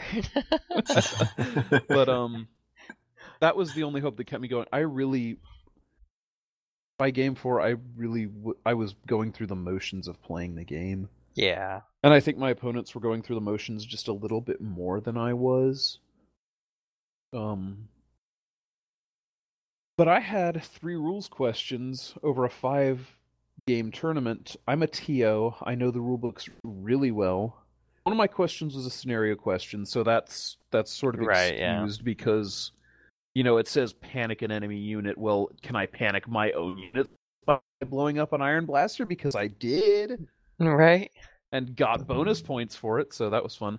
Enemy unit? And he said that he panicked Didn't say himself? enemy unit. It just said panic a unit. Oh, it did? Panic okay. a unit. Yeah. Shit, I should have taken that one first. I was really good at that. By the way, we're all Warhammer assholes because we read every letter literally. That's how you know. That is how you know. We are Warhammer refugees. I called Mike Hengel over and said, I put on my TO hat. This is how I wrote the rule. You said any unit. Panic a unit. I panicked my own. And of course, Hengel's going to be like, yeah, dude, obviously. Was his one concession. Yeah, sure, why not? But that's sort of how my experience was. It really felt like it was done, and everyone was glad it was done. Oh yeah, but I got the same most feeling. of my opponents didn't know what came next. Yeah, I didn't get that feeling out of the room that they were glad it was done. Oh, I It did. seemed like some people were really reveling in tables, Mark. I was, yeah, you were. Yeah. Sorry, I was like right next to you the entire time. Certainly was playing on the bottom tables.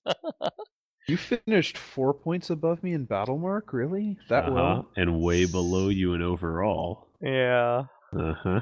Paint, motherfucker, paint. Yep, the paint killed me. Mark, why don't you go ahead, man? I'll finish up on this. Sure. I kind of covered some of that with Rob on the Countercard podcast too, but I'll go into my takeaways. It did not feel as connected as it used to in other Masters, and this has nothing to do with how it was run or this year or anything. I think it was entirely around the location we were in, which it's Las Vegas. There was way too much going on for everybody to go, yes, hey, we're going to go out and get burgers, at this place. Let's all 30 of us go. That did not happen. And despite everyone fragmented. Yeah, and despite a lot of our best efforts where it was like, hey, I'm over here, where are you guys at? Oh, we're over here. Oh, okay, cool. We may see you in a little we bit. only had half of our region with us when we went out, man. Yeah, I mean, exactly. That was frustrating too. Yeah, well, and that's kind of what I'm getting at, is there's so much shit going on that even when everybody's like, okay, we're going to go do this, there's too much other stuff happening, or someone else goes, I don't really want to get a cab out there. Like that sort of thing happens to where, all right, now it's just you and the 3 or 4 people that you're with kind of going do stuff. So that was kind of disappointing from a Masters standpoint. What was that? Part of that may have been tied to the amount of significant others that were there. I think that has half something my to do with opponents it. had their wives or their girlfriends there, so you're sort of going at someone else's speed as well. Yeah, no, I agree, but in our situation, our wives planned some stuff together and did their own things, and then we had established, okay, this is guys' masters night. Like, if you guys want to come along, it's fine, but this is what we're all going to try and do with the group. And even when we try to do group stuff, it just kind of fell through. It felt like. So again, probably. I was just going to say that's probably having to do with the venue as well and the location, because I don't think you had that many significant others coming to previous Masters, like heading out to Durham, North Carolina. Right. Whereas Las Vegas, a lot of wives and girlfriends came along. Yeah, and I think that's kind of what I'm getting at, Chris, is that if it had been, let's just say we've all done the North Carolina tournament. If we had done it in North Carolina again and we all took our wives, odds are our wives are going to go to us to whatever Chinese restaurant or Japanese restaurant or barbecue joint or the Q Pit. Yeah, the Q Pit was friggin' great. Yes, it was. But they closed way too early. Or that beer house that was across the street from the venue. Like, yeah. Odds are the wives are going to end up there. And the whole reason is because there's not as much to do. But at Las Vegas, like, all of a sudden my wife wants to go to she wants to go to a show, she wants to go to this, she wants to go to that. Go ziplining. All of a sudden, everybody's just kind of scattered. Sure. So that was that. I think despite all of the hurdles and all of the bullshit with people dropping and people not showing up or whatever that John and Hingel had to put up with, that it was a very smooth tournament. I didn't see a whole lot of arguments. I didn't see a whole lot of issues. I saw one issue that I kind of got roped into, and that was just a thing where I wasn't a part of the conversation, so I don't know what was said, who was heard, and what was heard. So yeah, that was unfortunate. I think that was reserve unfortunate all the way around. And I don't, I don't blame either person for coming away from whatever thing they came out of. I can say that if it was Kings of War, it probably wouldn't have happened. It certainly wouldn't have happened. Yeah, yep, that's a fair statement. And then just yeah, man, like actually going back and playing Warhammer after playing a lot of Kings of War, I just realized how sloppy that game was. 100%. Yeah. It just felt like I had everything positioned right in the movement phase, which is where I like to excel is movement, because if you mess that up, that's your fault. If you don't mess it up and you lock stuff down, you've done everything right. And I was locking stuff down perfectly. Like, my opponent was trying to do these wheels, and I was like, yeah, but that's 5 inches and you're a 6-inch wide unit, so that's not going to work. And he's like, oh, damn, you're right. And I go, yeah, that's why I moved that way. And then sure enough, he would slam something in, something crazy would go off, and well, there goes half your line or something. That stuff just doesn't seem to happen in Kings of War as much. I don't miss the panic checks. That's for sure. The panic checks, the crazy 6 dice spells, just the crazy stuff that can happen where it's like, okay, well, I sucked my caster down the warp because I threw 2 6s on 2 dice and then rolled, this number on that, and then this happened. 3. Exactly. The odds of that happening are twice. Like 1 in 72. Twice. And I do it 2 consecutive games. Twice. On 2 dice. Twice. Yeah, exactly. I got 3 cannon shots from my Iron Blaster to work in 5 games. What are you talking about? Exactly. And it's that sort of stuff where, despite your best efforts, the odds just were not working.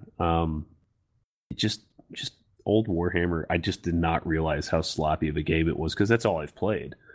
And, going back and playing that after playing a lot of Kings of War and playing a Kings of War tournament, I was just like, good Lord, I'm at a loss for words at how sloppy this game was. And, Jeff, I was texting you a couple of times during the slow moments of my game, and it was just like, man, there's a lot of sloppy stuff happening here for what's being considered as quote-unquote masters. Don't even get me. Yeah. I know. But, I mean, all that aside, Masters as a concept and as a running entity is the best thing that we've got going for everybody in the country, to keep everybody together, to keep everybody the same mindset.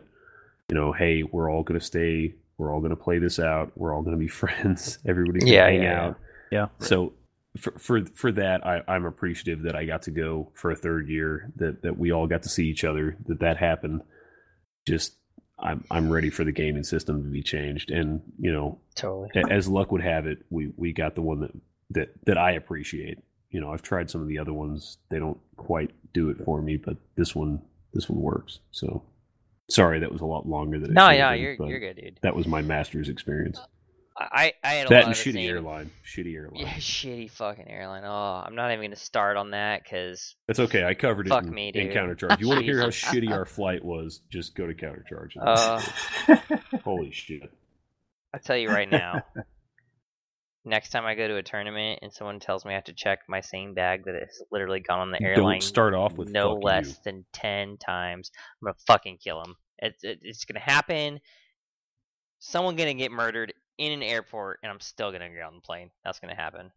Spoiler alert! Saying fuck you to a ticket agent's a bad. Yeah, plan. I literally said that. No, it wasn't a ticket her. agent. It was a bag lady standing Dude, out front oh my of god, bitch! Like seriously, like Mark's wife takes this carry-on that's like literally twice the size of my army bag, and just rolls past her. And she's just like, "Oh no, you're gonna have to try and shove yours into this thing." I was like, "It fits. I've flown with it like 10 times. It fits." Well, I'm sorry, sir, but you're going to put it in here. And I was like, okay. So I try to shove it in there. It's obviously been shrunk to make it seem as though your bag can't fit, because she gives me crap about it, and I go, it will fit. It will fit, no problem. It's fully collapsible. It's full of foam. It will collapse. It's okay. No, I'm sorry. You're going to have to check it. And I go, you're going to have to go fuck yourself. Like, literally said that to her. I was like, I'm sorry, you're going to have to go fuck yourself.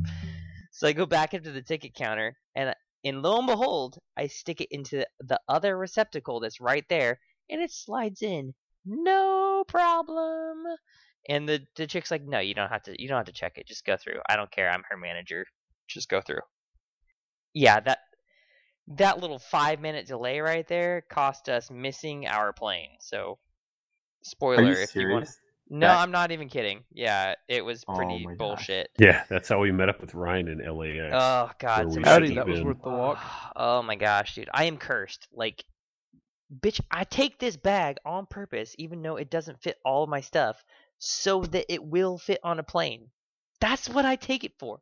I broke more shit trying to shove it into this stupid bin size thing just to show her that it fit. I broke more stuff than I broke putting it on a plane. It's ridiculous. It fit no problem. Anyways, we get to Vegas. We had a great time. I ended up playing Meal on game 1, which was solid as hell, because literally like 3 days before we started, or 2 days before we started playing, I had no less than 10 text messages from different people from everywhere in the country saying, "Oh, dude, you're playing Meal. Oh, you're playing Meal." And I go, "Hey, he's playing me." Because I show up at the tournament, he goes, "Oh, I'm really nervous about having to play you," and da-da-da-da-da. And I was just like, "Oh, whatever, don't worry about it," type of a situation.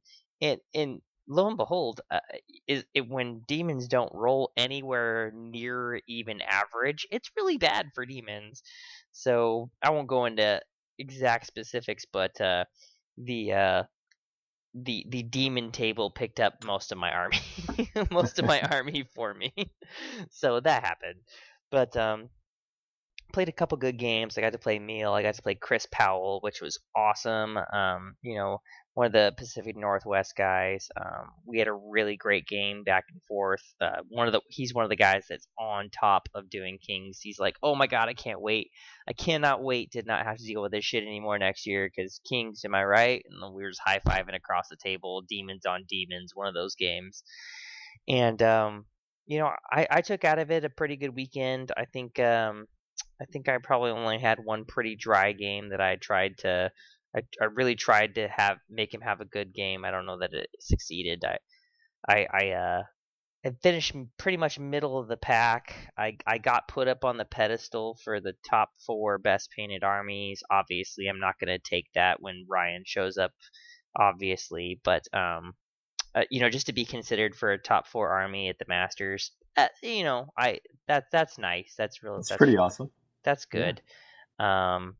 That was one of the best top 4 armies I think I've seen at an event as well. Yeah, Between yours and Ricky's and Gabe's and mine, there were 4 absolutely stunning armies up there. Especially with all the damage that got done to mine on my way there. So that was nice. I tied for 3rd best sports. I got a lot of sports votes. I got the best sports except for one of my votes or something like that. So that actually tied me with 3rd. Didn't take it for battle points wise. I took middle of the pack on battle points. Pretty much what I expected to get, because pretty much like Mark said, the feeling of the room was kind of like, fuck it. So,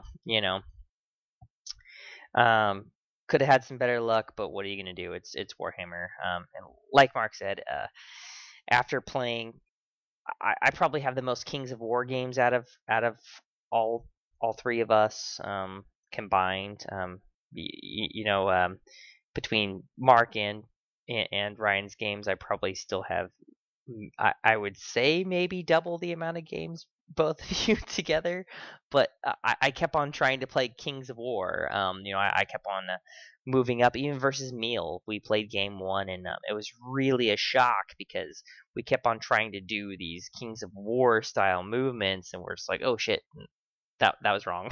sorry. And we kept apologizing back and forth because we kept on trying to play Kings of War, which was really hysterical. You should have just played Kings of War. We talked about it, but it just doesn't compute the same. Right. It just didn't compute the same was the issue. I was like, oh man, I just wish we were playing Kings of War next year. So, same feeling pretty much throughout the field. I talked to a lot of people there. A lot of people were excited about Kings of War. A couple people were just, ninth age, and that's great. If they wanted to play 9th age, then I hope the best for them, and I hope that they get the games that they're looking for. For me, I can't. It's not for me. I can't. It's not for me, and for me, it's also, we're taking an existing community, fracturing it down into segments, and then saying, okay, well, these couple of people are going to travel for a tournament. It's just it's not my format. It's not a living format. It's not something that I can get behind at this point, and it's not something that's going to, personally for me, it doesn't rejuvenate the hobby. So this with Kings of War, it's something that's I'm really passionate about right now. I really can get behind it, and I actually have so many armies that I am super excited to get going that I don't have enough time to get all of them going at the same time. I'm working on different ones all at the same time. I'm that energized about it. So, really excited to see how this season goes with everything. Really excited to travel to a couple tournaments, and really excited to maybe make Masters again next year. Spoiler. I might be putting in a bid for hosting Masters next year. I was going to ask you guys about that. Dallas is perfect. I'm considering putting in a bid for hosting. So even if I qualify, either me or my game club will consider doing the running portion of it. We can make it really cheap for people. We can also provide lots of good homebrew beer, really inexpensive lodging, really inexpensive venue, and centrally located to airport. And it's going to be a good ticket, and it's going to be hard to turn down. So we'll see. Hopefully I'll be able to get that bid in, and if enough people are interested to come out here to Texas and play Masters in Texas next year, I'd really like to see everybody show up, and even if I qualify, I might step back to just run that for everybody, just to put on a good tournament for everybody. So other than that, I think that pretty much covers up Masters. I've got one more note on Masters. Sure. I was there early when we were doing setup, and I don't know if it was the venue or I don't know if it was the guys running LVO, but the way they were treating the TOs for Masters was really inexcusable. They came totally. down on I us think for that having you- outside food and drink, even though we had people hit on that for wandering through and throwing stuff away in our trash. Anytime you see your TOs digging through the trash and throwing out stuff so that they don't get yelled at, that's kind of a situation I don't want to see, and I'm very disappointed. I don't know if I'm disappointed at the venue or at Frontline Gaming who put it on, but I was really upset about that going on. Oh, yeah. I mean, I was trying not to like straight up light them up, but like, dude, that was really degrading. Like, I mean, and on top of that, like, we had people coming into. Okay, so this literally happened. So I know not a lot of people were there just to spectate for the weekend, but this actually happened. There was 300 plus players in the actual normal gaming hall checking out all the other games that were going on, 40K, War Machine, all these other tournaments and stuff like that were actually going on, and they would migrate across the hallway to come see the Warhammer Fantasy Tournament. There's actually 3 people that dropped out of tournaments in the main hall just to come watch the Fantasy Tournament because they said that we were so much fun to watch because we were having such a good time, win or lose or anything like that. They just liked the aptitude of everybody that was in the room, that they were just like, oh my gosh, like this, I want to be here, I want to experience it. And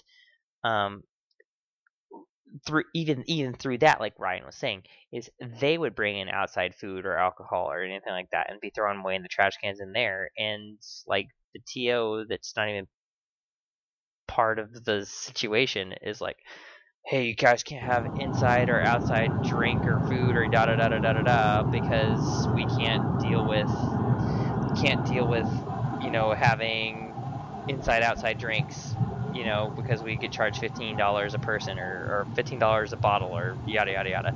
So I thought that was pretty degrading, but at the same time, all the people that were migrating in and out of the tournament just to come watch us play because like, oh, these guys actually like to have a lot of fun. I think that's pretty awesome. Well, we had a staff of, 2 TOs doing all this stuff. They can't bother policing at the door. Make sure you don't bring outside food and drink. I'm not going to say people didn't bring in outside stuff, because that's the nature of any tournament I've ever been to, but for them to come in and say it over and over and kind of go down on the TOs for it instead of yelling at the players, that frustrated me. I was very disappointed by that. Yeah. I thought it was pretty degrading as a TO to be like, oh, I gotta dig through the trash can and dig out bottles. You know what I mean? Yeah, as a TO, I would turn around and go, why don't you go fuck yourself? Yeah, wrong white style.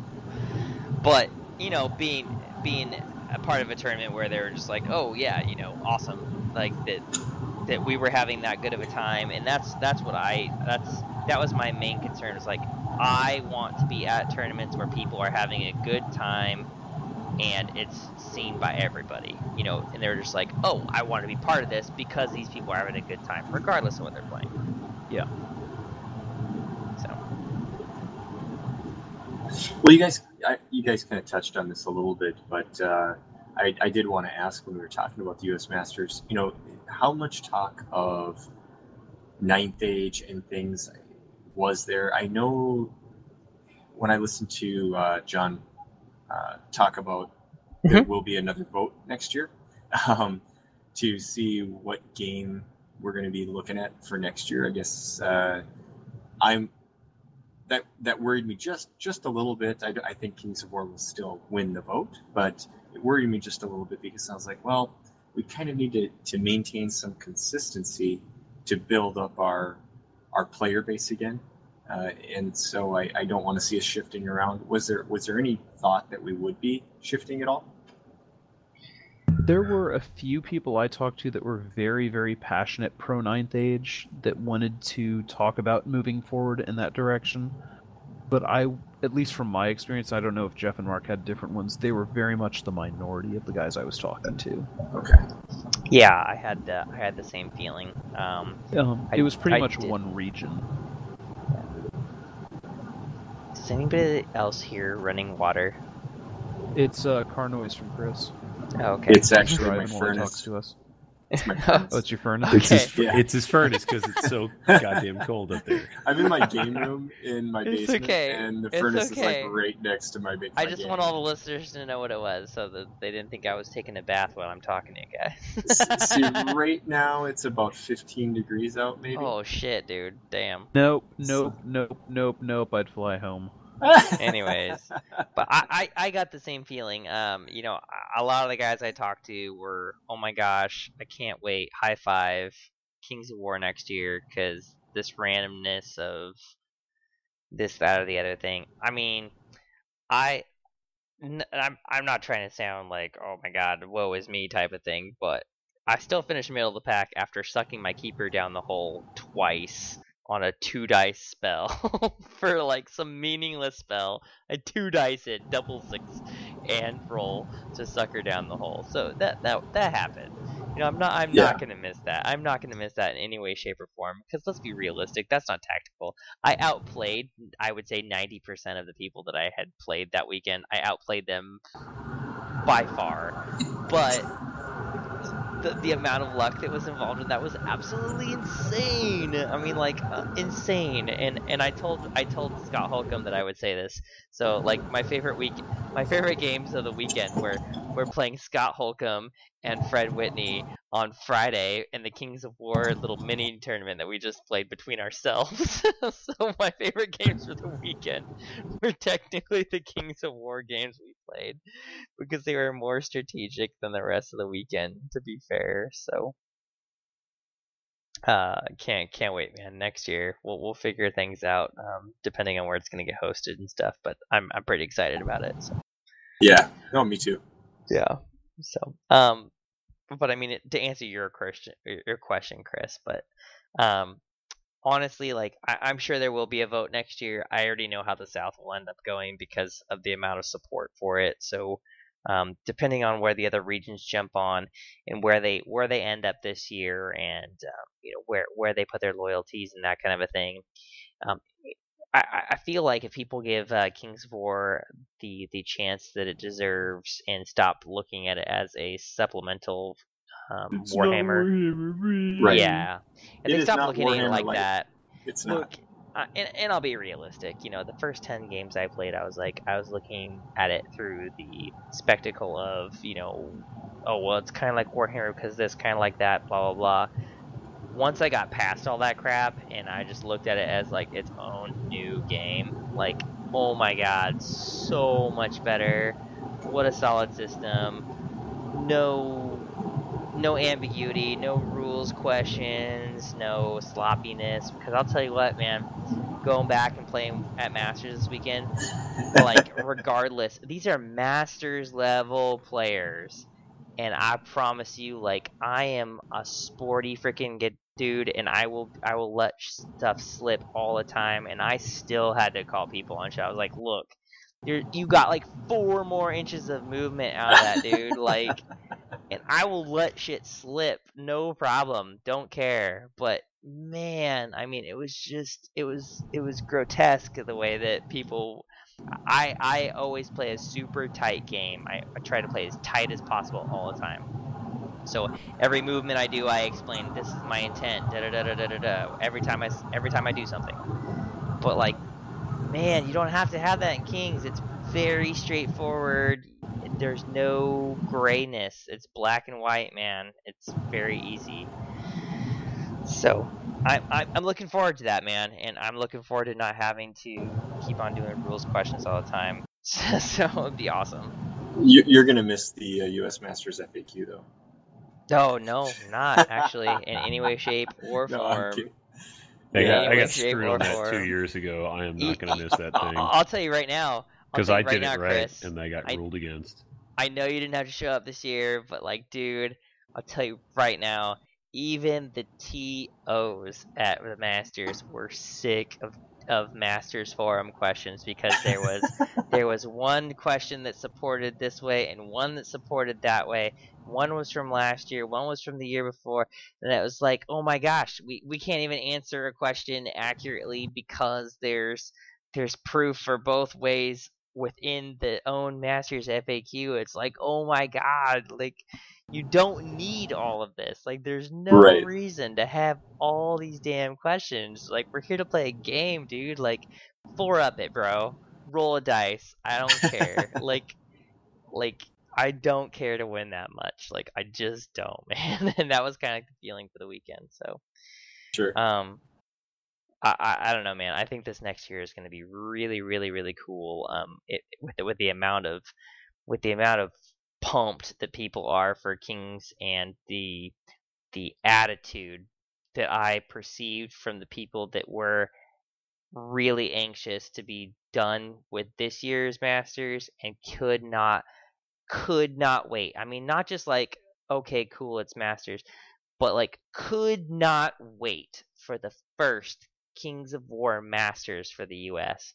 Like, I mean, chomping at the bit, super excited about it. So that is great to see, you know, that kind of enthusiasm from I would honestly say over 2/3 of the people that were there at Masters, maybe even more. I'm trying to be conservative about it. So nice. Yeah, well, that's good to hear. It is. I think we're going the right direction, and I think we can make it what people are want to scratch that itch for. So sure. Awesome. Speaking of all that, Chris, you and Mark have been working pretty hard on a little gem for pretty much everybody in the United States to be able to take part in, and you know, I'm not going to delay it anymore. We've all been talking about it a little bit on the Masters, not the Masters forum, but the TOs forum for the entire United States. We all have a forum that we all talk about, you know, what our thoughts are, and this is kind of a good place to air it. And Mark and Chris have kind of brainchilded this tournament throughout the entire United States on a 1-day or 2-day basis here, and we'll let them go over the thought process on it and where you guys can hop in to take part of it. And no matter where you are, anywhere in the United States, you can take part in it. Maybe even Dan King when he gets his ass beat in Lone Wolf, you know, one of those things. Indeed. Well, Mark, I'm going to let you lead, and I'll fill in where I can. All right. So, you know, this kind of just came about as a sort of thing where we were just kind of shooting the shit on the forum, and you know, I don't know exactly where the idea came out, but I was kind of like, you know, what if we had something, because, you know, it's the internet, you can connect immediately on stuff as long as you got Wi-Fi, unlike Ryan. Hey. So maybe Nice. maybe Boston is out. I don't know. Do you have to put it? Sorry, Baston. Do you have to put it on the line? On the line, and that's kind of where the idea was coming from, because it was like, you know, I see all these people doing these 1-day events, and, you know, unfortunately, in some cases, we have these larger events where they're on the same weekend, and you know, not everybody can travel to them. So it was like, well, what do we do? You know, so why don't we just have an event where everybody's kind of playing the same scenarios? We all play it out for a day, and everybody kind of reports their stuff in, and from there, that's where, you know, you kind of evaluate, well, you know, if I'm in South Florida and somebody else is playing in, you know, Portland, Oregon, what's the difference? What does it matter whether or not I do something? So we were like, well, then why don't we just come up with this reward system where, okay, cool, if you're on the winning side for that event or for that round, you get some bonuses. So now you're actually playing for something, and not only are you playing for something, you're playing for something, you know, kind of locally too. So we were like, well, let's have local bonuses and, you know, universal bonuses based on that. And so, you know, we kind of kicked around that idea, and we worked through some different options. You know, Chris and I met, I think it was like 2 weeks ago at this point, maybe a week ago, where we were just kind of going through, well, what do we want to do for this scenario? And we were kind of talking through just large kind of concepts of how do we want this storyline to play out, and how is it going to affect everybody else, and how can we interlude different players jumping into the mix, because obviously if we're doing a tournament like on a local scale, you could have like 8 players. Well, the entire thing's not going to be built around, well, this person versus that person, so it's going to be kind of a free-for-all thing happening. And so that's kind of where Chris and I came out on that. And Chris, if you want to talk about the scenario crafting that we did, I think it's a good time for you to step in. Yeah. Well, how much do we want to give away? Do we want to go into details on each of the scenarios, or just kind of give an overview? I think because we haven't nailed down the scenarios just yet, I give kind of larger overtones, and then kind of just throw out there what some of the items may or may not be, and then we can kind of work from there. Because obviously, guys, this is for July 9th. Not everything's set in stone yet. There's still a lot of work to be done, but for the most part, I think we've got a really good foundation, and it's February, so. Right. Well, the idea, I look at it as more of a campaign day than a tournament day, because it's each game that is played is going to be building towards something down the road, and it's not a matter of keeping track of your wins and losses individually and things, but it's there's going to be a storyline behind it. And so our storyline that we were kind of coming up with is essentially there's a past battle or something has taken place, and there's some artifacts of great renown left out there, and an evil side and a good side is basically wanting to get to those two, tip the scales of balance. And so our goal is to play 5 games over the course of the day. That might be adjustable, but I think we have a really good schedule in mind for it. And the games will start off relatively small, something like 1,000 points or so, and creep up to 1,500, and then potentially to 2,000, and kind of build up over the course of the day. And the idea is each area that wants to, this could be in somebody's basement with just 2 players. It can be a venue like a game store that wants to pull together the event and have 8, 10, 20 players, however many they want, to take part at their location. And everyone would be essentially on the same footing, fighting good against evil. You take the neutral armies and try to make the sides as even as possible based on that, and then report the results for each of the games. And we would track those results, and based on the region you're in, if you're, say, on the side of good, and the good won the majority of the battles in your region for that turn, then the following scenario you're going to get a bonus for your region.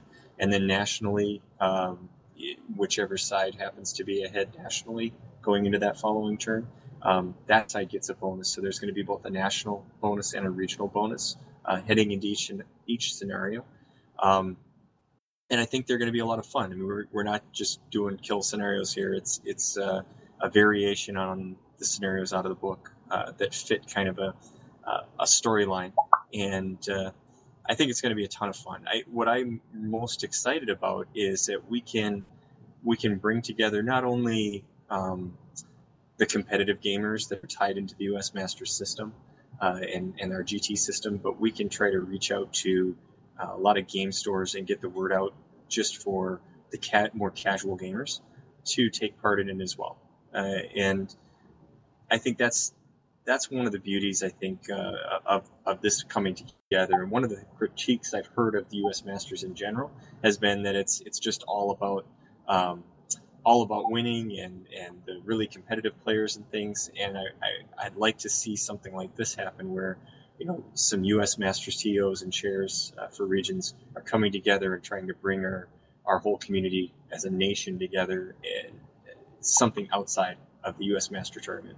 So I think it's going to be a blast. The idea is we're all going to be starting and finishing at the same time. So each time zone is going to kind of start at a different time, so that we're all on the same page at the same time. I think right now we have the West Coast starting at 9 a.m. and going to 6 p.m., and the East Coast starting at noon and going to 9 at night. and then of course the 2 time zones in the middle there vary from there. But I don't know. I'm super excited about it. I don't want to give too much away because like Mark said, we don't have everything nailed down yet, but we have a really good foundation here, and everything's pretty much. I mean, if we wanted to say we could do this tomorrow, we probably could run off from what we have already. I want to see a little more fleshed out and a little more details and maybe some fluff written about it. That'll be kind of fun. So. I don't know, did that cover what you wanted me to cover, Mark? Yeah, it does. I think, as we meet in the future, we'll be able to kind of nail down like the fluff. You actually had a really good baseline for most of the scenarios as we were kind of working into them and how the fluff would work. So I like that. I think if we can expound upon that, we'll be in a better position. Kind of like we were talking about, we didn't want people to write to the scenarios for their different lists. Right. So maybe we don't give away 100% of what the scenarios are. Maybe we do. But just kind of give away some of the overtones, on future podcasts that we do. But yeah, I'm really excited to see where this thing goes, to see if it's a viable product, because this will take away a lot of the issues that people might have with, oh, well, it's this weekend. It's, my kid's playing soccer on Friday. There's no way I can get out of town and be in a tournament, in Maryland on Saturday, sort of thing. So maybe we can free up a little bit and do this once or twice a year, maybe 3 times, and just have a big kind of, celebration of what Kings of War is, which is kind of the idea, is, to really show, despite what you may think you see online, there's a lot of people playing this all connected, and the more connected we are, the better represented and the better position that we play when it comes to sort of national things that we're doing. So yeah, I think you did. Yeah, I mean, Jeff and Ryan. I'm super excited to be part of it.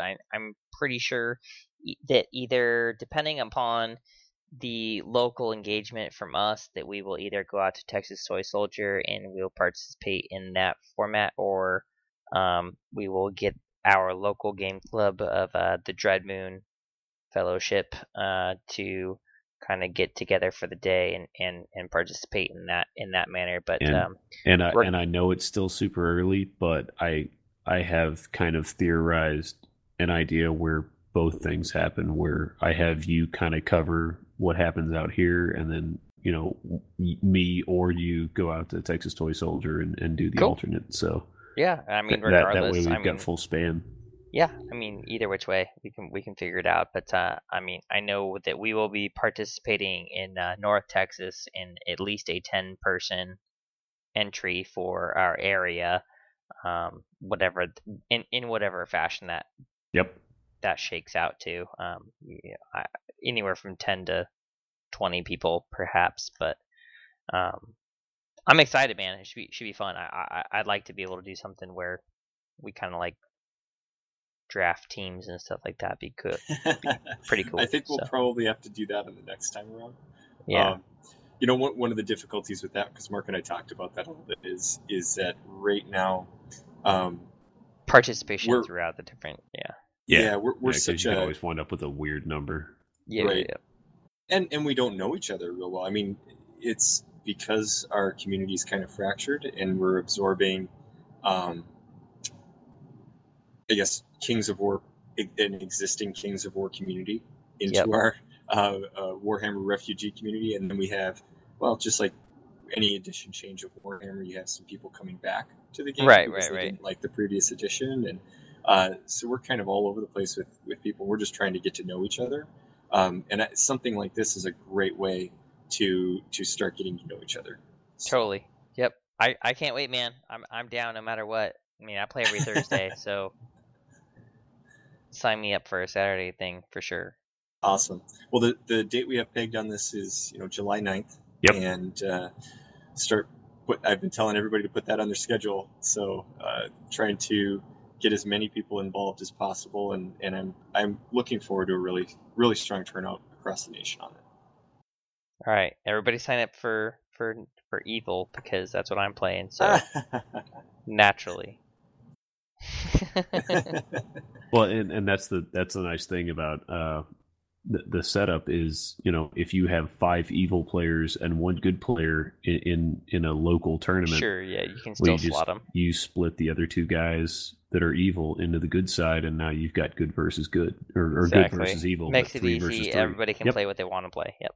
Right. As long as you get even numbers, and if you have an odd number, I leave that on the local TO to either figure out, give that person a buy, or get a ringer. Right. One of the two. It should bring a bunch of excitement, a lot of fun for everybody. Just hanging out, have a good day, and kind of support their team anywhere within the country. So should be fun. Yeah.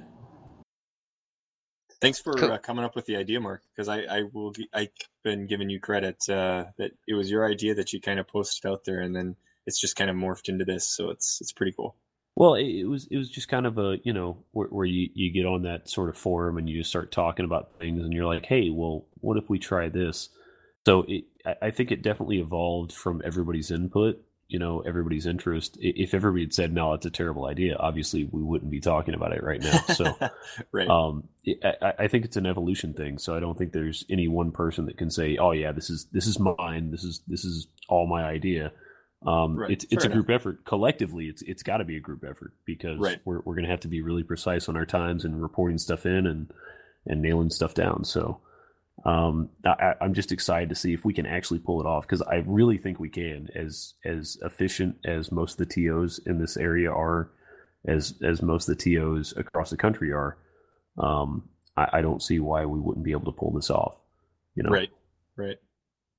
And it could be the next stage in gaming, who knows? It could be. Right. We might be playing tournaments via Universal Battles. Yeah, right? Like, how convenient would that be? Play a GT out of the comfort of your own home. Right. You spend the first day at your local, and then you spend the second day playing UB. I don't know. Right. We'll see. I hope it doesn't get to that point. I like. No, I agree with you. I like the person to person interaction way more. Right. But the capability is probably there. Yeah, it's super convenient. You can't argue with that. Yeah. Yeah.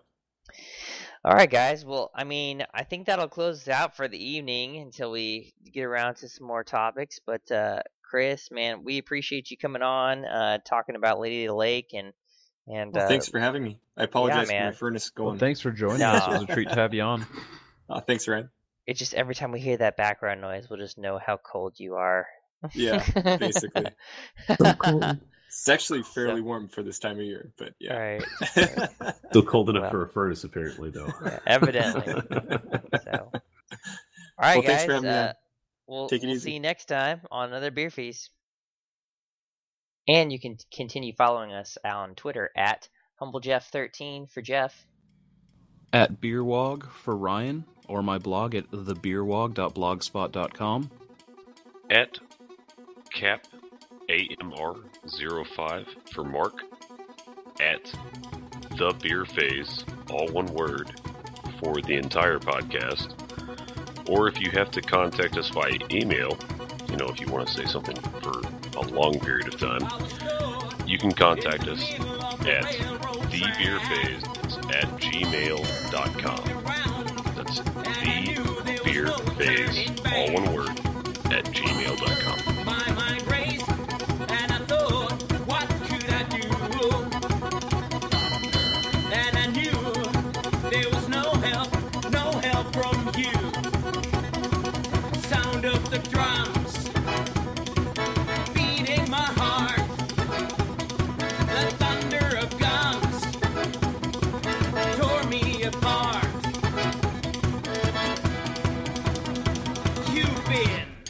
Thunderstruck.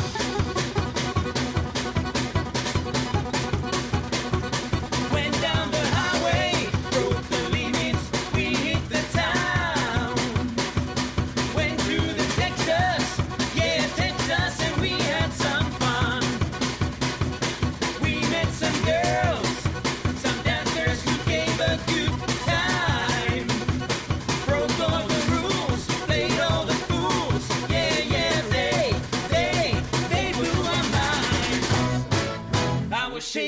the knees. Could I come again, please? Yeah, the ladies were too kind.